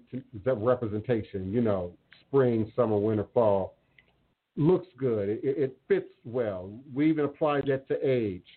If you're of a certain age, you're in the spring of your life. If you're 20-something, you're in the summer of your life. You're 60 or 70, you're in the fall of your life. You're in 80, 90, we have all these Western ways of applying symbolism and looking at symbolism that I think greatly affect how we as practitioners then apply this knowledge if we're indeed not more universally aware. So that's a great question. How I do winters here in New Orleans is absolutely not how I did winters, in Milwaukee or in Chicago. How I did holidays in L.A., for instance. When I lived in L.A., it didn't rain. We didn't have all the rainy, and it was very dry. It was very hot, and December was like 80 degrees when I lived in L.A.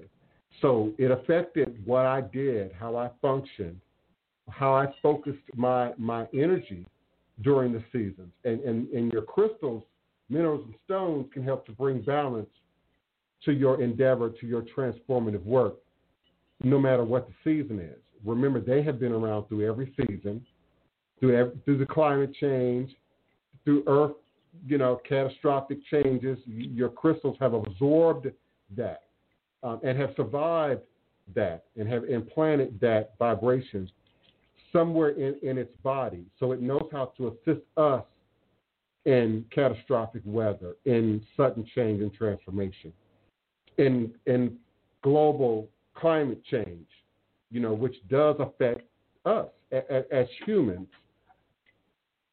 Greetings, beloved. Welcome to all my new people, my new listeners, and of course my regulars, like the beloved Tasha's Touch, Earth Angel Bree. Greetings, beloved.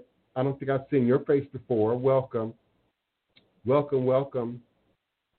We certainly appreciate you, as well as your questions, comments, and requests. Yeah, Electrovibes, we have to check our medicine habit. We do. Even those of us who might partake in the greens tree, you have to be clear about why you're doing something. Just as much as you should be aware of, I'm a diabetic. So let's use that as an example. I'm a diabetic. I use a great deal of herbs and plants and roots that have been shown to be miraculous. Some of my close friends and clients can attest to that. Will drop my sugar so low, sometimes I wake up at 80, which is really low. So we can eat our way to a better health, but we also have to be willing to think our way into better health. So for me, I have to be conscious of how much sugar is in that. And often we wait until the problem. So diabetes is the problem, is the outcome of some kind of symptomatic condition that existed long before you knew you had diabetes, long before you confront what the issue is.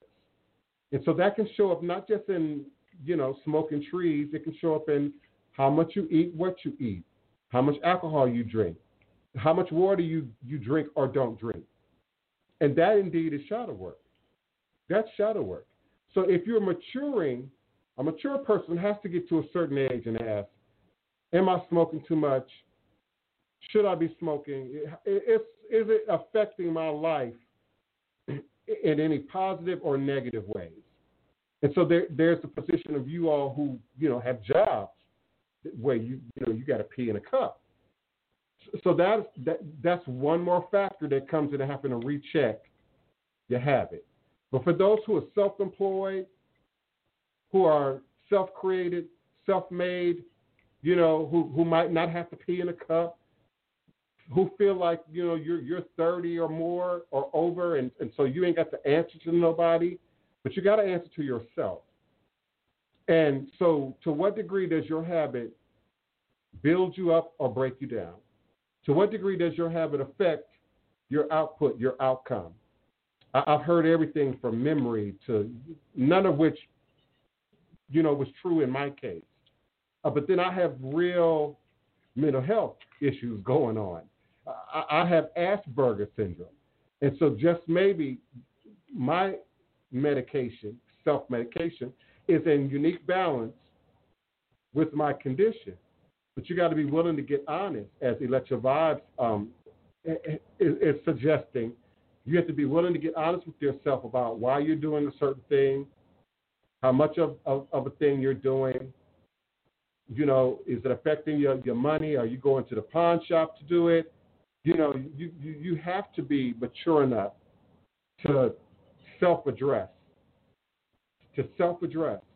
And when you can't see it, but it might leak from mama or papa or your best friend, you got to be willing to hear. And some of us are too grown to hear. Some of y'all are too grown to hear. Some of y'all are too grown to be taught. Some of y'all are too grown to have a mentor. Some of y'all are too grown for godparents. You already know. So what's for me to say? I'm quiet. Some of y'all are like, well, I sent you emails and I never got a response. Well, your email suggests that you got it. Your email suggests that you know it better than me. You're in control of this thing, so what you need me for? And why would I step into that? So we got to be willing to be honest, to get honest about what we have, what we don't have, what we need, how to build that and move that forward into the future. 2021 into the future.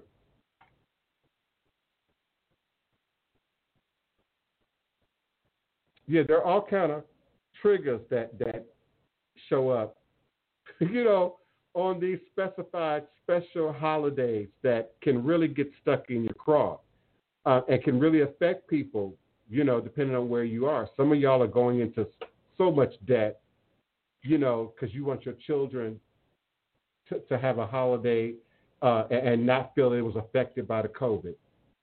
Some of you all are setting yourselves up for a really bad time, January through June. Some of y'all not going to pay off your credit card bills, if at all, until October of next year. Only so you can use them again next year. And so we've got to,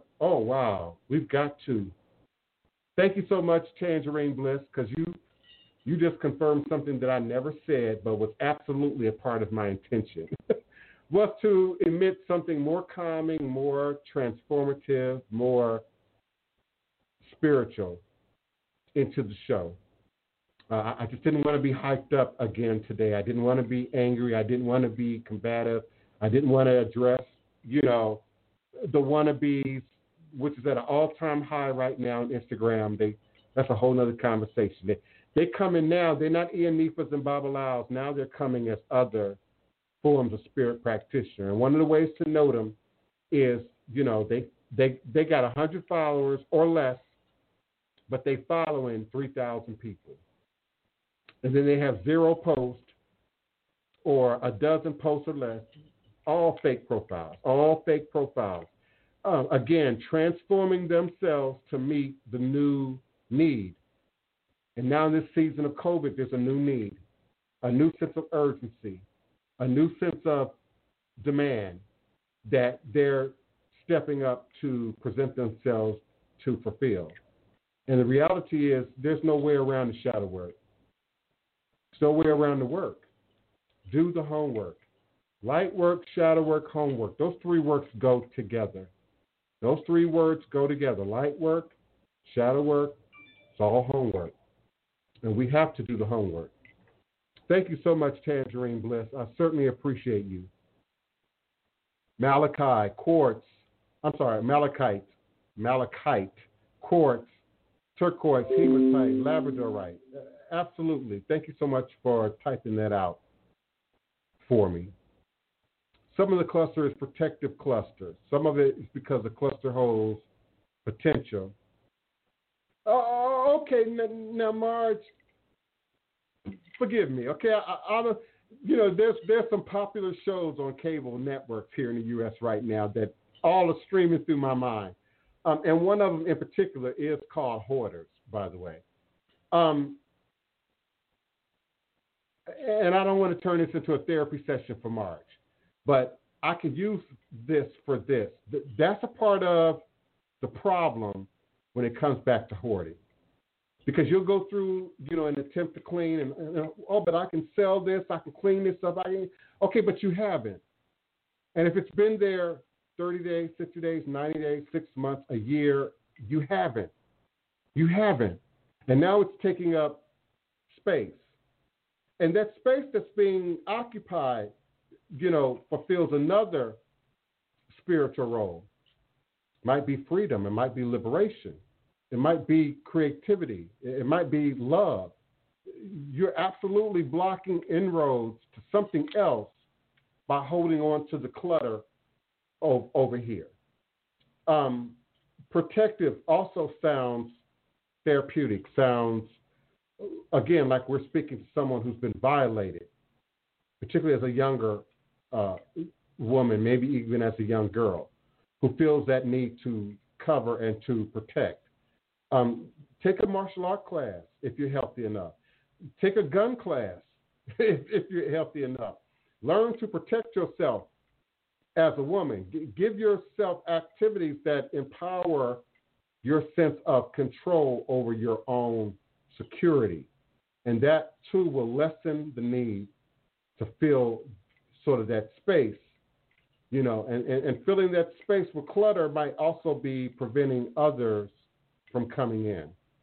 And again, I don't want to get too personal with you live on air, but friends, family, your children. You know, it's someone, something that you're also trying to prevent, maybe not consciously, but trying to prevent from occupying your intimate space. And so you got all this stuff. I know some hoarders whose children, grandchildren can't come to the house because of the state of the hoarding. We had an example right here in my neighborhood. They have moved, the family has moved, and the house has since been addressed. But the grandbabies couldn't come, not in the house. They could play out in front of the house, you know, but then that became problematic. The yard was a mess. You know, everything was a mess. So I don't want to judge or prejudge because I don't know where you live. You know, I haven't seen where you live. I'm just going on what you're sharing with us, what you've been, you know, good enough to share with us. And so you got all kind of trigger words for me: protective cluster, you know, holds potential cluster, and it's sort of like putting two words together that don't really match. Cluster and something that's potentially useful. That's not cluster. I have some copy paper. I have extra copy paper. That's not cluster. That's not cluster. But if I got a 18-wheeler full of copy paper that's now dirty and bent up and the packaging is coming apart and, you know, I can't move anything else, now that might be cluster, and that could be problematic. And particularly for somebody who might not ever use that copy paper, you know. So there are many issues that come into play. I would never want to crush people's sense of hope. So in the idea of potential, absolutely have some potential vision in your mind for a better future, a better way of being, a better way of living. But find a way to sever potential from how you use the word cluster. If it's cluster, it's cluster. If it's trash, it's trash. Now you have this new word, not recycling, but upcycling, where you take what would otherwise be trash and create brand new, usable things with a new, usable value. And so that's a way of being creative, taking that word potential and applying it in a way that's more healthy. Greetings, beloved Oracle Treehouse. Thank you so much for being present. Listen, y'all, it's been a great 2 hours. Blog Talk Radio is giving me the countdown. So if you're not on the phone already, it's too late to get on the phone. And I appreciate those of you who are on the phone who are listening to the show. I certainly appreciate those of you who are going to listen to the show in archive. Electro Vibes, amethyst is said to have the highest vibrational rate. It's also to be the sobriety stone. So amethyst has been known for thousands of years by humanity as bringing a sobriety element. Again, preventing, lessening, you know, the need for, the desire for hoarding, for drinking, for gambling, for spending, for whatever the addictive thing might be. Amethyst is also great for elevating vibration, bringing any and all vibrations up to a higher level. Again, that sobriety element is there, but elevation of energy is also present when we're looking at amethyst. I find amethyst to work best when it's not paid attention to, when everybody's not informed about it, when it's just a piece of the furniture, when it's just on your desk in the office or just in the middle of the house, but not in a place where people can sort of handle it or damage it. I find that amethyst then works the best. You want to charge it, you want to fuel it with intention before you set it into position. And amethysts make great generator stones, particularly amethyst clusters. It's very rare to find amethyst terminators, single terminators. They don't quite grow like quartz. So they tend to be a little bit more compact I don't know where I put my amethyst right now. I had one close to me recently, and as usual, now I can't find it. And the one that I do have is not exactly the one I wanted to show you. This is one that has been polished and shaped. I call this Miss Pac-Man. This is amethyst cluster. And of course that, is a kind of unusual configuration, and that's one of the reasons why I'm sure the artist polished this in this manner into a ball. But amethyst tends to grow in clusters, really, contact-defined clusters. So they work great as generators. This Miss Pac-Man, just as the name suggests, eats up all of that toxic, negative, unuseful, unwanted energy and transmutes it to a higher plane, a higher vibratory rate. And this amethyst is closer to lavender in color. It's not quite as vibrant as this amethyst. And so when you're doing personal work, transformative work, you often want the deeper purple amethyst, the better. That's also going to affect the price. The deeper purple your amethyst is, the higher the price is going to be. And if it has any kind of unique configurations, like this has this frost, this quartz druce in it, which looks like snow, that amplifies the price. That Miss Pac-Man shape amplifies the price when you're talking about amethyst. You can also find amethyst in the dollar basket at many shops. It's going to be loose. It's going to be small. It might be clusters. It might be 2 or 3 points stuck together. And it's typically going to have a very light lavender, light color. And that doesn't make it not useful. It's still quartz. It's just not giving you the strong amethyst energy that someone might seek. So amethyst elevates all energy, raises it to a higher level, of course creates sobriety, so I use it a great deal in my work. When you call me for a reading, it's always at least 2 pieces of amethyst right in my face, even if you can't see it. Now here of late, I've been doing Skype, and so I have a little setup here and people can actually see what I might be working with at any given time. But amethyst is a master stone. It does take some growing into. You'll often bond with and work with many other stones before you get to amethyst level work. A great book, an old book, one might consider.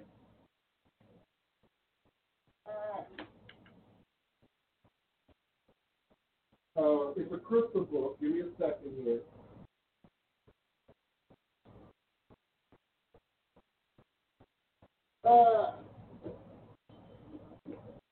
Forgive me on my Blog Talk Radio archive. My viewers can see me when I walk away. Great book. Christina Raphael, Crystal Enlightenment. And this is going to give you the basics about amethyst, about several varieties of quartz, how crystals are formed, how crystals are mined. She'll talk a little bit about crystals being used in jewelry. But then she'll get into what I call the heavy stuff, remedies, healing work with stones. And so she's going to talk about general layouts, basic chakra layouts.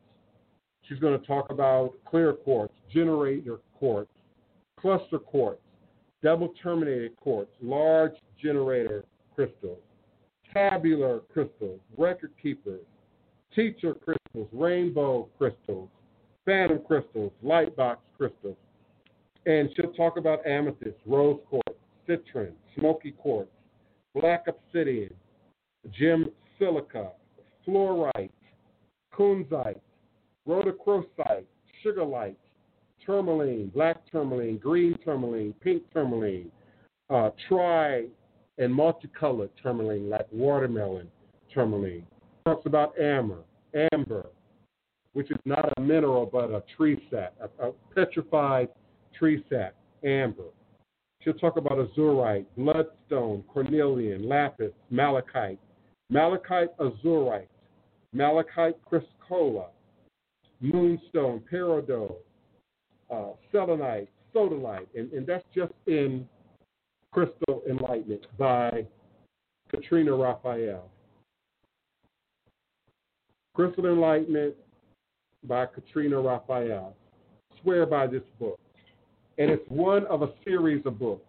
So the second book, Crystal Healing, The Therapeutic Application of Crystals and Stones by Christina Raphael. Second book in the series. And it's going to take you a little step further with preparing the environment. We talk about creating sacred space. It talks about present time consciousness. You know, we got this thing with the past, the present, and the future existing right now in multi-leveled, multi-dimensional realities. She talks about the power of breath, center line focus, stone placement, protection, and guidance. And then she gets into things like soul connections, soul symbols, altered vision, third eye awakeners, body overview, creating bubbles of protection, setting the stage, taking care of the inner child, which is shadow work, emotional release. All these words were her way of not saying shadow work. And at the time that Katrina Raphael wrote these books, shadow work wasn't a word, it wasn't a phraseology that you heard, but that's what shadow work is: past, present, life, future therapy. Doing more intimate, more personal work, time reversal, pre-birth purpose, which means using your imagination to go back into the womb before you were born and to envision, attempt to relive that process. That's shadow work. Exercising, like The Exorcist, exercising things that are not negative, releasing negative energies. And in this book, in terms of stones, she talks about laser wand, garnet, green aventurine, green calcite, gold calcite, tiger eye, tiger iron, hawk's eye, Herkimer diamonds, opal, blue tourmaline, and of course more healing therapeutic processes. Crystal Healing by Katrina Raphael. And the second book is The Therapeutic Application of Crystals and Stones. She has a third book, but I don't have it handy. I'm not sure it's even in the room. It may be on the other side of the house.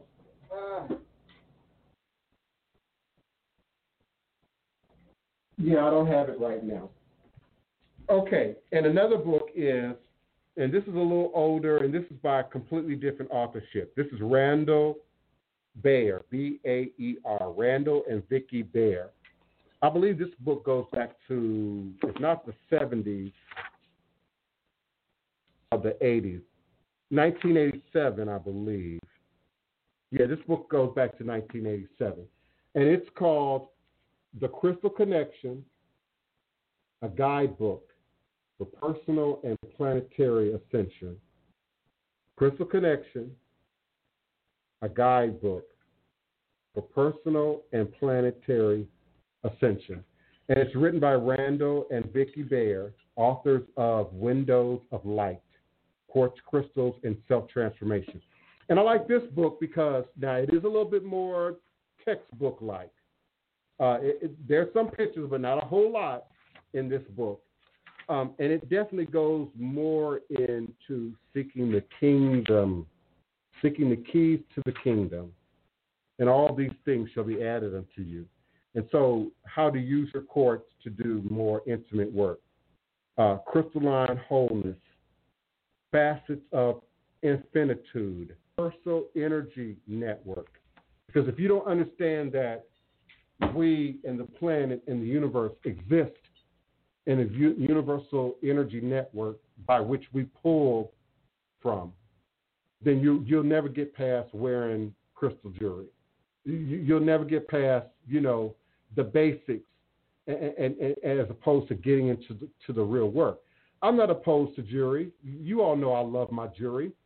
But if I'm talking about healing tools, then I'm looking at more than just this. Now, the tiger eye is great. This copal amber is great. The bone is great. It has its purpose, particularly when it's polished like this. This is so warm right now to the touch, and it has absorbed my energy, and it imparts its energy unto us. But the mind activation, doing the mental homework while you are wearing and using these stones is where the power lies. Can they help you if you aren't aware? Yes.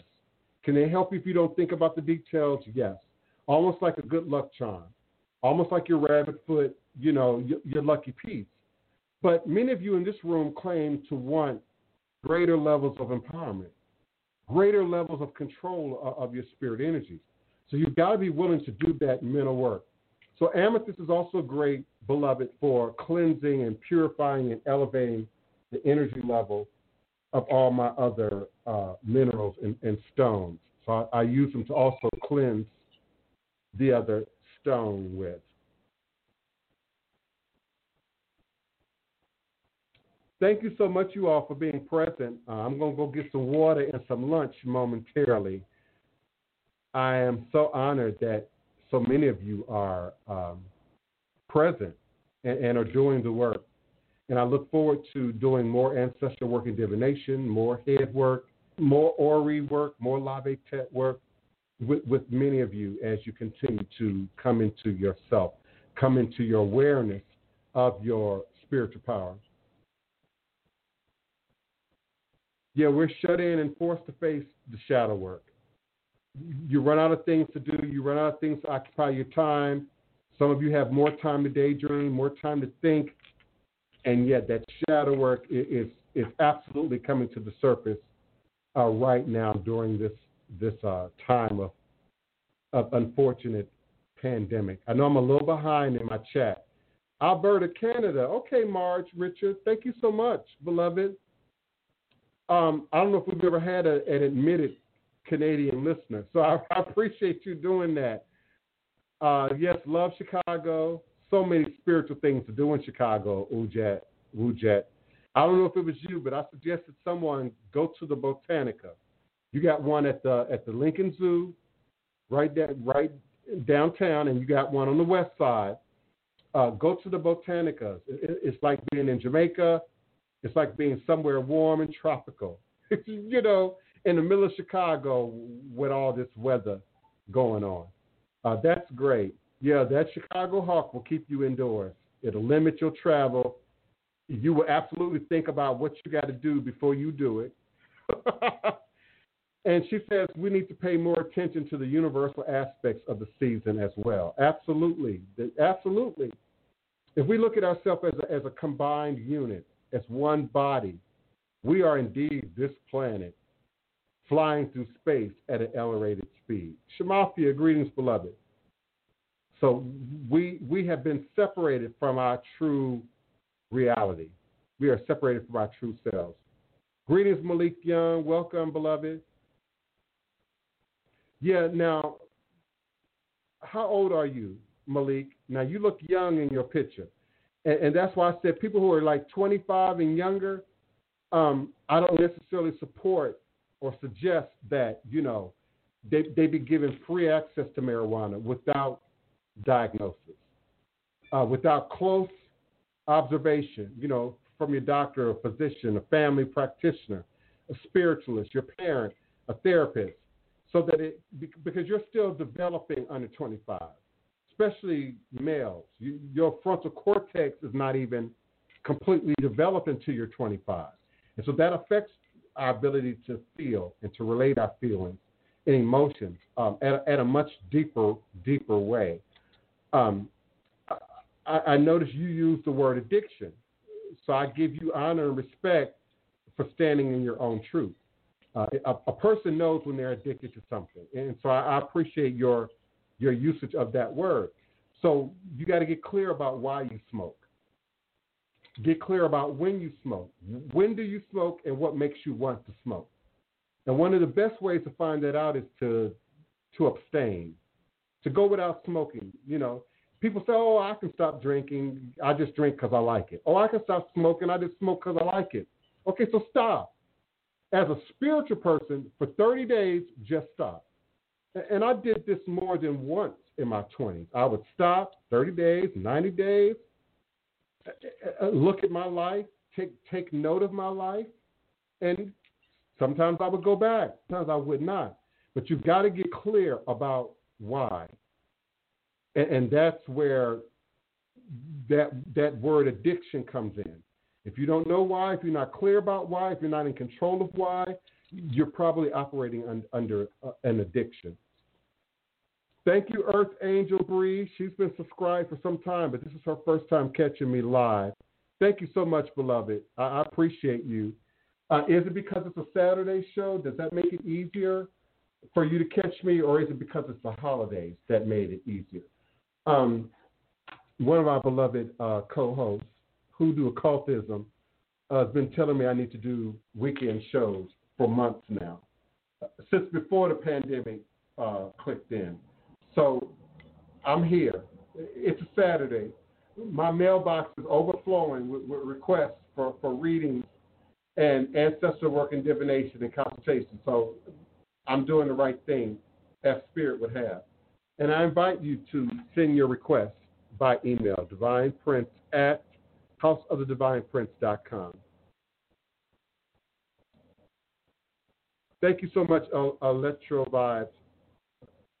I appreciate that. Ariana, yes, some of the weed has definitely been manipulated to affect the hormones. Some of the weed, and particularly, designer weed. A lot of that California weed y'all are getting is designer weed. It's being manifested in, grow houses and whatnot for certain qualities. For those who are still Reggie participants, regular, I don't need that high price, just regular. There haven't been a whole lot of changes there. The weed is absolutely stronger than the 1970s, stronger than the 1940s, because like all plants, your corn, your wheat, your sugarcane, it has been manufactured intentionally for strength, for endurance, for longevity. I'm not necessarily in agreement that it has been, designed to sort of affect, our hormones to some darker end. I'm not quite a conspiracy theorist to my new listeners. I find truth where it is, but I'm not necessarily a conspiracy theorist. So I'm a little pensive about hormones and the effeminization of the black man, and I think those are a bit overdone. I do think that there's a problem with a generation growing up on box cereal. I do think there's a problem with generations growing up on cow's milk and not the breast milk. I do think that there's a definite change in terms of technology and what a growing, developing child might be exposed to and experience now as opposed to my generation or someone younger who didn't have microwaves, who didn't have TV, who didn't have internet. So each generation, I think, is confronted with a new set of things. And from that, certain conspiracy theories are then born.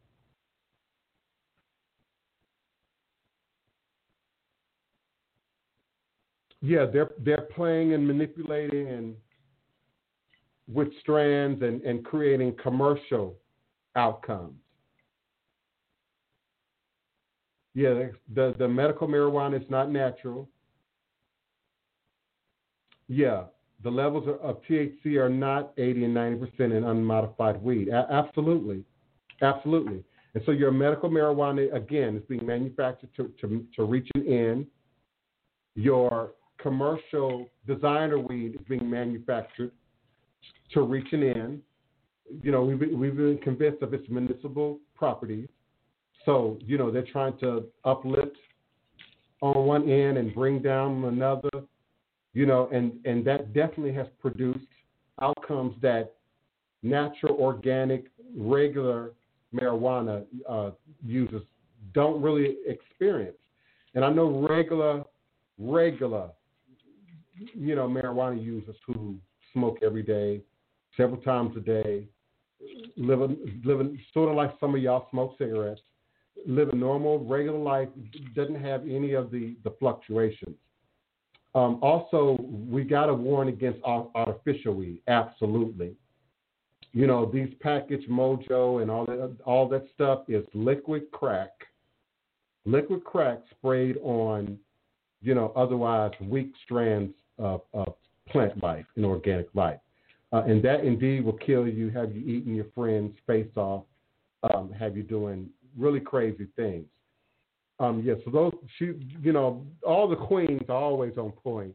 In the chat room, the goddesses are always on point about manipulated anything, manipulated produce, manipulated food stock. We have to be careful about manipulation of anything that we are taking into our bodies. Yeah, I hear you, P. Anderson, about the IG. I'm so behind in my chat. She put her IG back on private because there's so many people that just creep up in your DMs. Thank you so much, Caribbean Grimoire. I've actually been talking for like 2 hours and 20 minutes. So you have to forgive me, Caribbean. We've talked about a lot of things. We've covered some deep topics. So when you have a chance, please go back in the archive and listen to or watch the first part of the show. Thank you so much. Many people remember me having locks. I had really long dreadlocks down to my waist. Some people have turned their backs on me just for cutting my hair. And, of course, that's a cultural, religious prejudice. That's their issue and not my issue. What's her name? India Ari, I am not my hair. My ministry has actually grown in the time since I cut my hair. Every now and then I think about my hair. I actually still have my hair, by the way. I think about redreading. You know, I could have the same length of dreads by 65. I could really have the same length of hair if I just decided that I wanted to. But it just takes so much work. And in terms of performance and acting, it can lessen your flexibility in terms of roles and characters that Hollywood and Hollywood South are willing to cast you in. And so that's my thing with the dreadlocks. Yeah, amethyst is considered a sobriety stone, for sure, and can aid in educational pursuits, study, of course, meditation, transcendental meditation. Martial arts is a form of meditation for the physical body, just like walking or biking can be a meditation, a form of meditation for the physical body.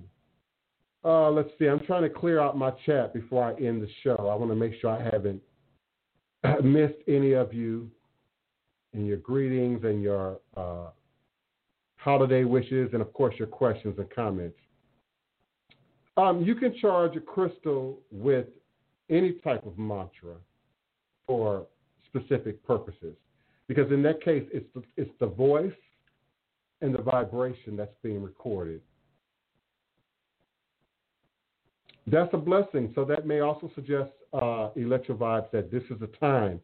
You're at the place in your journey where you might need amethyst and more awareness about amethyst. You lost me with the text message. By all means, email me. Yeah, Katrina Raphael. By all means, email me. The best way, the easiest way, the most efficient way, the most expedient way to reach me is by email, divineprince@gmail.com. houseofthedivineprince.com.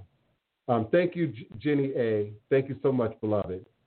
Often I am way too busy to answer the phone. I'm either in the middle of a reading, in the middle of a consultation, in the middle of a chat reading.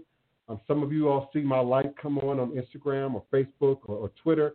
I might actually be involved in some other sequence of events. It doesn't necessarily mean I'm just there to hang out and socialize. And of course, there are applications that, assist in posting. I know some people that post all day, all night, 5 times an hour. It ain't them. They have a program, some sort of program or application that's assisting them, to post and to appear to be available online.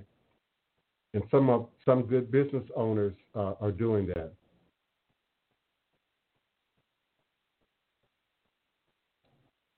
Okay, I don't know quite what that means, Ariana, but okay. Only people with a lot of bills have a good reason to smoke. But I like the sound of that. If it's going to keep, 15-year-olds from wanting to jump right in. I don't necessarily think, 15, 16, 17-year-olds really should be smoking weed. I don't think they should be penalized for it, but I don't think they should. You're not fully developed then, and you're probably smoking for recreation. Okay, thank you so much. So having weekend shows is better for many of you. Thank you, Dee Dee Miller. Grateful for your presence. I would certainly appreciate you all. I don't celebrate Christmas. I don't have a holiday. Someone just dropped off a Christmas stocking, and I was so thrilled. Merlene dropped it off. I'm here to do the work. I'm here to do the ministry. What would help me right now is support. What would help me right now is your donation, is your offerings by way of my PayPal.me/The Divine Prince. What would help me is for people to get their work done, is to stop procrastinating on your readings, stop procrastinating on your initiation, stop procrastinating on your ancestral work and divination. Another point of discussion today has been community. And my desire is a brick and mortar spiritual building, spiritual temple, for voodoo, for Ifa, for Khan. And I can't do that by myself. I can't do that without priests and priestess, practitioners, healers. I put out a call earlier in the pandemic for applicants, qualified applicants. I run a little bit of a test. Some of y'all not even here no more. Remember the friendly white girl who used to pop in every day? What happened to her?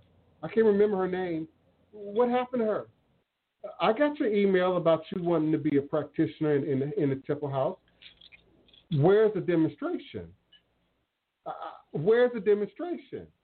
So I gave you all time to go back and let me look at their social media and let me see what they posting and let me see what they're doing and let me see what they're talking about every day. And some of you disqualified yourself. Some of you went into Twitter not even 5 days later and started talking about your vaginal areas and your penis areas and your anus areas and all kind of just craziness. But you want to be a serious healer. You want to be taken seriously as a healer, seriously as a reader. You say, oh, I'm just a tarot card reader, but you're reading serious stuff. Love and relationships, marriages, divorces, childbirth, serious stuff. Single parented households, serious stuff. How do you get through a cheap 5-minute tarot reading and not cross a bridge of serious stuff? So yeah, who you are absolutely matters. What your demonstration is when you're not looking absolutely matters. It matters for anybody in ministry. And reading is a part of ministry. Tarot is a part of ministry if you're operating in it from its most authentic perspective. If you're just a fortune teller, if you're just out there to grab the next buck from somebody, then you don't care. You don't care what happens once they hang up the phone. You don't care what happens once they leave your table. And you all often aren't available if something do happen for them to come back to. All my clients know where to find me. All my clients can point to me on a map, on Google Maps. All my clients can show up at my door and knock if they choose, and many have. But a lot of your fortune tellers, your psychic readers, they ain't got that kind of personal connection to you because they don't care. And when you're doing the shadow work, the hard work, the deep work, where they at? Here 24 hours a day and got the phone contacts to prove it. You got the email contacts to prove it. And you all don't care how I'm feeling, what I'm doing, if I had turkey or not, if I had the beautiful ham for the house. Y'all don't care. Y'all just want your love and your relationship fixed. Y'all just want your career fixed. Y'all just want your financial situation fixed. You know, you all just want the next shortcut to being a reader, to doing what you think is popular. And, oh, God, you all have no idea the amount of work that go into this. The amount of time that's going to be taken from your spouse, your lover, your kids, while you focus in on doing this work. And some of you readers have backed off of doing readings for that reason. You got into it. You realize how much is involved in it. You realize the degree of what kind of energy people were bringing to your table. That has to be dealt with. Physically, it'd be all in my body. Damn right I got to watch what I eat, how I cleanse, bath every day. Damn right. And do my own shadow work because your shadow work provokes my shadow work. That's just the way it works. I've had a moment with a client or two. I've had a moment. And so everybody's shadow work is triggered when people are in denial of their shadow work. So we got to keep it natural. We got to keep it real. Let's be real authentic in 21. Let's be real truthful in 2021. Let's drink more water. Let's eat more fruits and vegetables. Oh, okay, Electro Vibes. Thank you, beloved. You know, I get lost sometimes between my conversation and in the chat. Dee Dee Miller says someone left a voodoo doll on her porch. Is it common for someone to do that is trying to put something on you? It's common, but not necessarily common for people who are trying to root you. It would be common for people who believe themselves to be practitioners. Now, you got some wannabe hater, wannabe practitioner who left that on your porch, who for whatever reason might believe you to be the wannabe practitioner. And so there's some kind of conflict-based magic going on. It could definitely be the other woman. But, yeah, typically if someone's trying to work you, they don't know enough about dolls to even think about it. Your accuracy and accountability, our key idea is something that I have that many of these practitioners, Instagram practitioners, don't have and aren't willing to even produce. You know, the next Babalawo that jump in there, ask them where they live exactly. And if they're truthful and they say, oh, Ghana, Nigeria, pull up your Google map. Ask them what town. And then look on your Google map and find a landmark. I do this every day. And find a landmark, the nearest church, the nearest store. Find that on your map. How far you live from Royal Baptist Church in West Nigeria? You know, I just made up something. If they don't hang up on you, they certainly are going to be thrown and the jig is up. A lot of these internet practitioners ain't trying to be found, ain't trying to be located, ain't trying to have a track record that's easily pulled to the forefront. They just want your money, your time, your energy. They ain't did no documentaries. They ain't did no public demonstrations of their voodoo. I take PBS very seriously. I take Nat Geo very seriously. I take the Travel Channel very seriously. Listen, I love American Horror Story. It will forever be a bright spot in my resume. But that's entertainment. That's entertainment. It's not the same thing as documenting truth, facts, science. Not the same thing. So, yeah, that kitchen gets hot, and they jump out. And I've had a few truthful ones come back to me and say, I was your godchild, and things got ahead of me, and I started to, and I've had some that came back to me, apologized for their behavior and shared some of their present experience. Some of the, clients can be dramatic. They're going to bring the worst case scenario to you to fix for the cheapest amount of money and in the shortest period of time. So that means readers and public readers and spiritualists collect a lot of energy. A lot of energy. People's hopes, people's dreams, people's fictions, people's fantasies, people's misunderstandings about what tarot is or what voodoo is. Yeah, it can be a lot. And it goes into your body. It goes into your life. It shows up all around the cracks and the crevices of your reality. And so you got to be conscious of it. And you got to be willing to do the work. Willing to do the work. I certainly appreciate you. I love you all. I have some appointments here shortly. So I absolutely have to get something to drink and something to eat before I move forward. Know that I am here for you, particularly right now, particularly during this challenging time. Things are challenging and will continue to be so. The pumpkin ain't gone yet.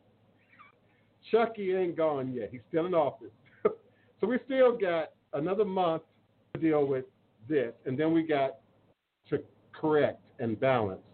So there's going to be a lot of drama. People are already under a lot of pressure. Know that I am here for you 24 hours a day. Just know that I got rules. I got protocols. I'm going to acknowledge and honor the divinity that exists in me. I want to ask you to do the same. I got rules. Email me, divineprince@houseofthedivineprince.com. I get a lot of comments about my email. My email is fine. I get way too many emails a day for my email not to work and I not know about it. So check your spelling. If you're copying and pasting, make sure you ain't got empty space at the end of the address or before the address. divineprince@houseofthedivineprince.com. And if you can't find it, go to my website, www.houseofthedivineprince.com. My face is there. You know you got me. There's a contact button right there, which actually translates into an email. It'll send me an email, and you know you got me. I've seen all of it. Okay, I've heard it all. I've seen it all. I know the tricks. I've tried to email you. I had no choice but to knock on your door. And then I answer the door, and I make it real clear, beloved, I'm in the middle of a show. I can't talk to you now. You got to email. 2 minutes later, I got to email. 5 minutes later, I got to email with no problem. So, listen, I hear, I can't email you. There's a problem. It's on your end, not mine. And if it's on my end, I've been warned, and I'm already actively trying to fix it. If there was indeed a problem with my website or my email. But it's not. It's not. People just think they can avoid that. I'm going to make this detour, this shortcut, and maybe he'll see me. I can't. I just can't. My schedule won't allow it. My body humanly won't allow it. You got to email me, divineprince@houseofthedivineprince.com. If you call and you call and you call and you call and you call, and then that one time I answer the phone, I'm going to tell you, I can't talk to you. I'm busy right now. I answered the phone because I thought my client was on the other line. You're going to have to email me. That's always going to be the response. It's always going to be the response. You can't be on TV, on Travel Channel, Nat Geo, PBS, and not expect that I'm overwhelmed with requests. And people wanting to read, and people that are curious, and people that want tours. And so we ask you if you want a tour, if you're coming in and you want a tour plus a voodoo experience, go to Denise Augustine. Go to www.oursacredstories.com. oursacredstories.com. If you want voodoo, result-oriented voodoo, you come to me. www.houseofthedivineprince.com. I'm grateful for you. I'm truly honored. Nothing gives me a more fulfilling, satisfactory emotion than knowing that people are truly doing this work, that people are indeed getting away from those institutions that we've been locked into for so long, and that we're now escaping oppression, that we're now escaping. I'm trying to read and talk at the same time, that we're now escaping the system. I appreciate you all. I certainly do. I look forward to being here with you again for another revolutionary voodoo, New Orleans voodoo secrets and recipes. Please send me your email request, divineprince@houseofthedivineprince.com. Right now, in the middle of Kwanzaa, in the middle of the holiday season, with all this uncertainty in the air, this is the time to move forward on your work. This is the time to take your work more seriously. What do you plan to repeat in 21?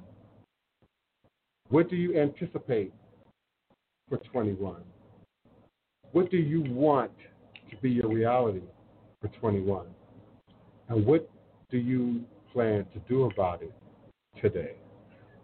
All is truly and indeed a blessing. If you can just see beyond the veil, it's all just an illusion and a test for one of the greatest divine mysteries of this life cycle. Ashe, Ashe, Asheo. Until next time.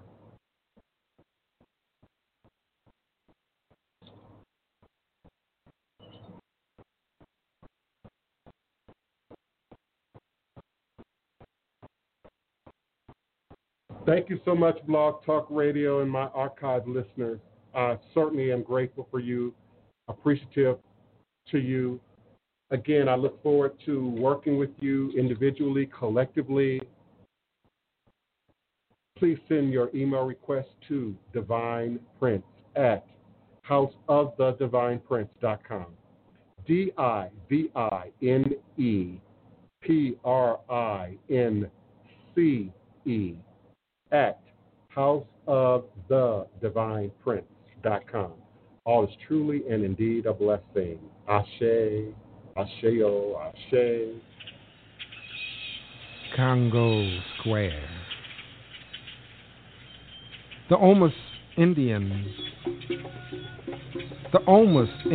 prepared this place for us centuries before our arrival. A sacred spot where corn festivals were celebrated. The Omas Indians prepared this place for us centuries before our arrival. Congo Square, a sacred spot where corn festivals were celebrated. And as the colonizers came, our hosts, the Omas Indians, they pushed aside our hosts.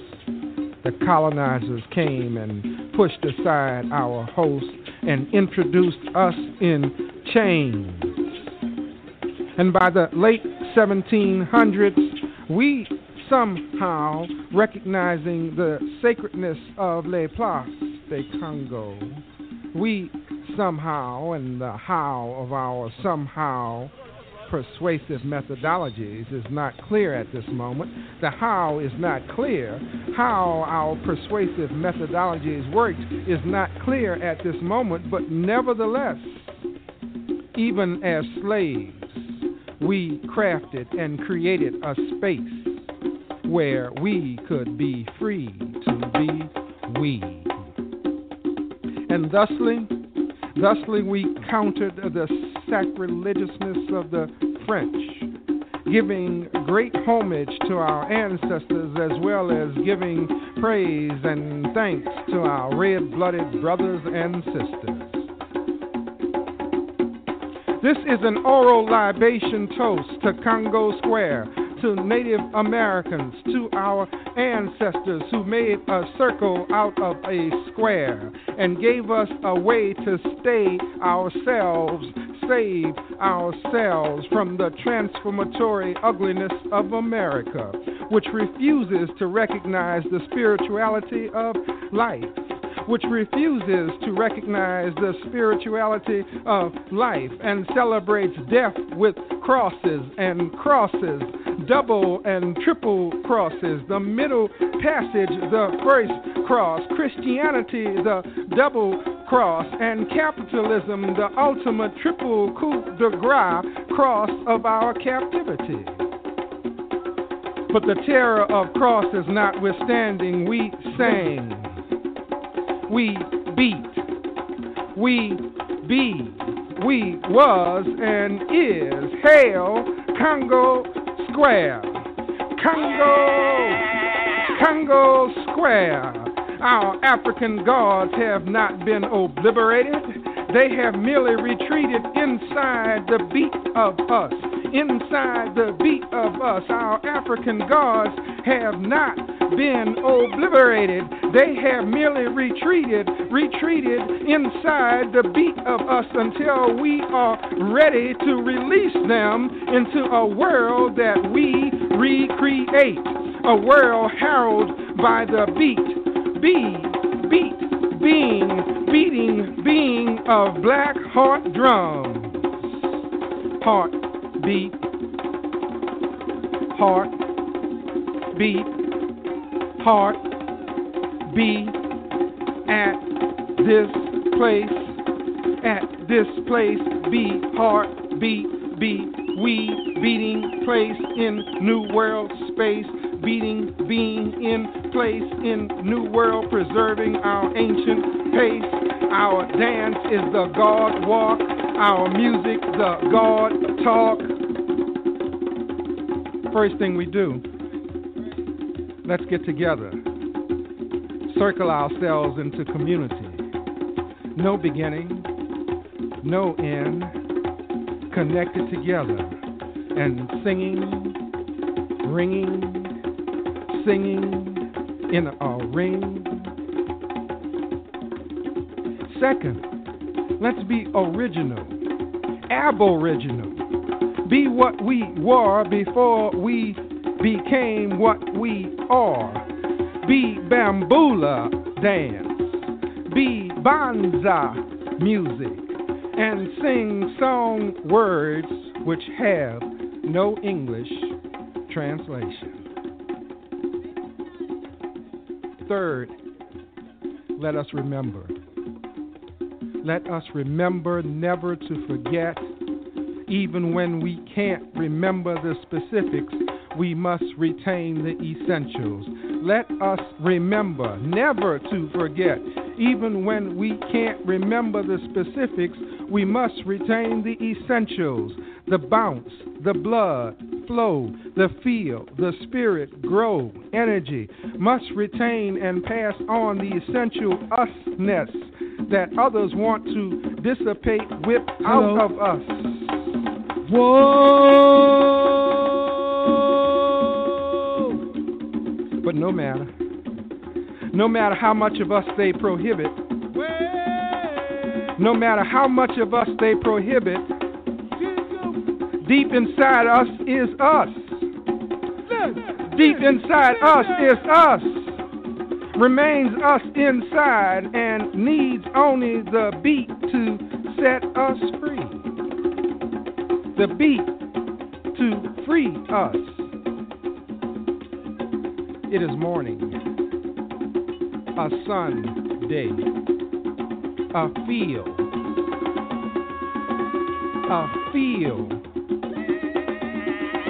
without shade, but dark with the people black of us in various shade, eclipsing the sun with our elegance. We are centuries later now, and still this sacred ground calls us to remember, to beat, to be. We are centuries later now, and still this sacred ground calls us to remember, to beat, to be. Beat Congo Square. Be Congo Square. Beat, be. Beat, be. Beat,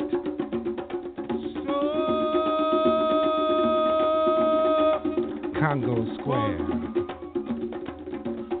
Be Congo Square. Be be be be. Remember. Remember.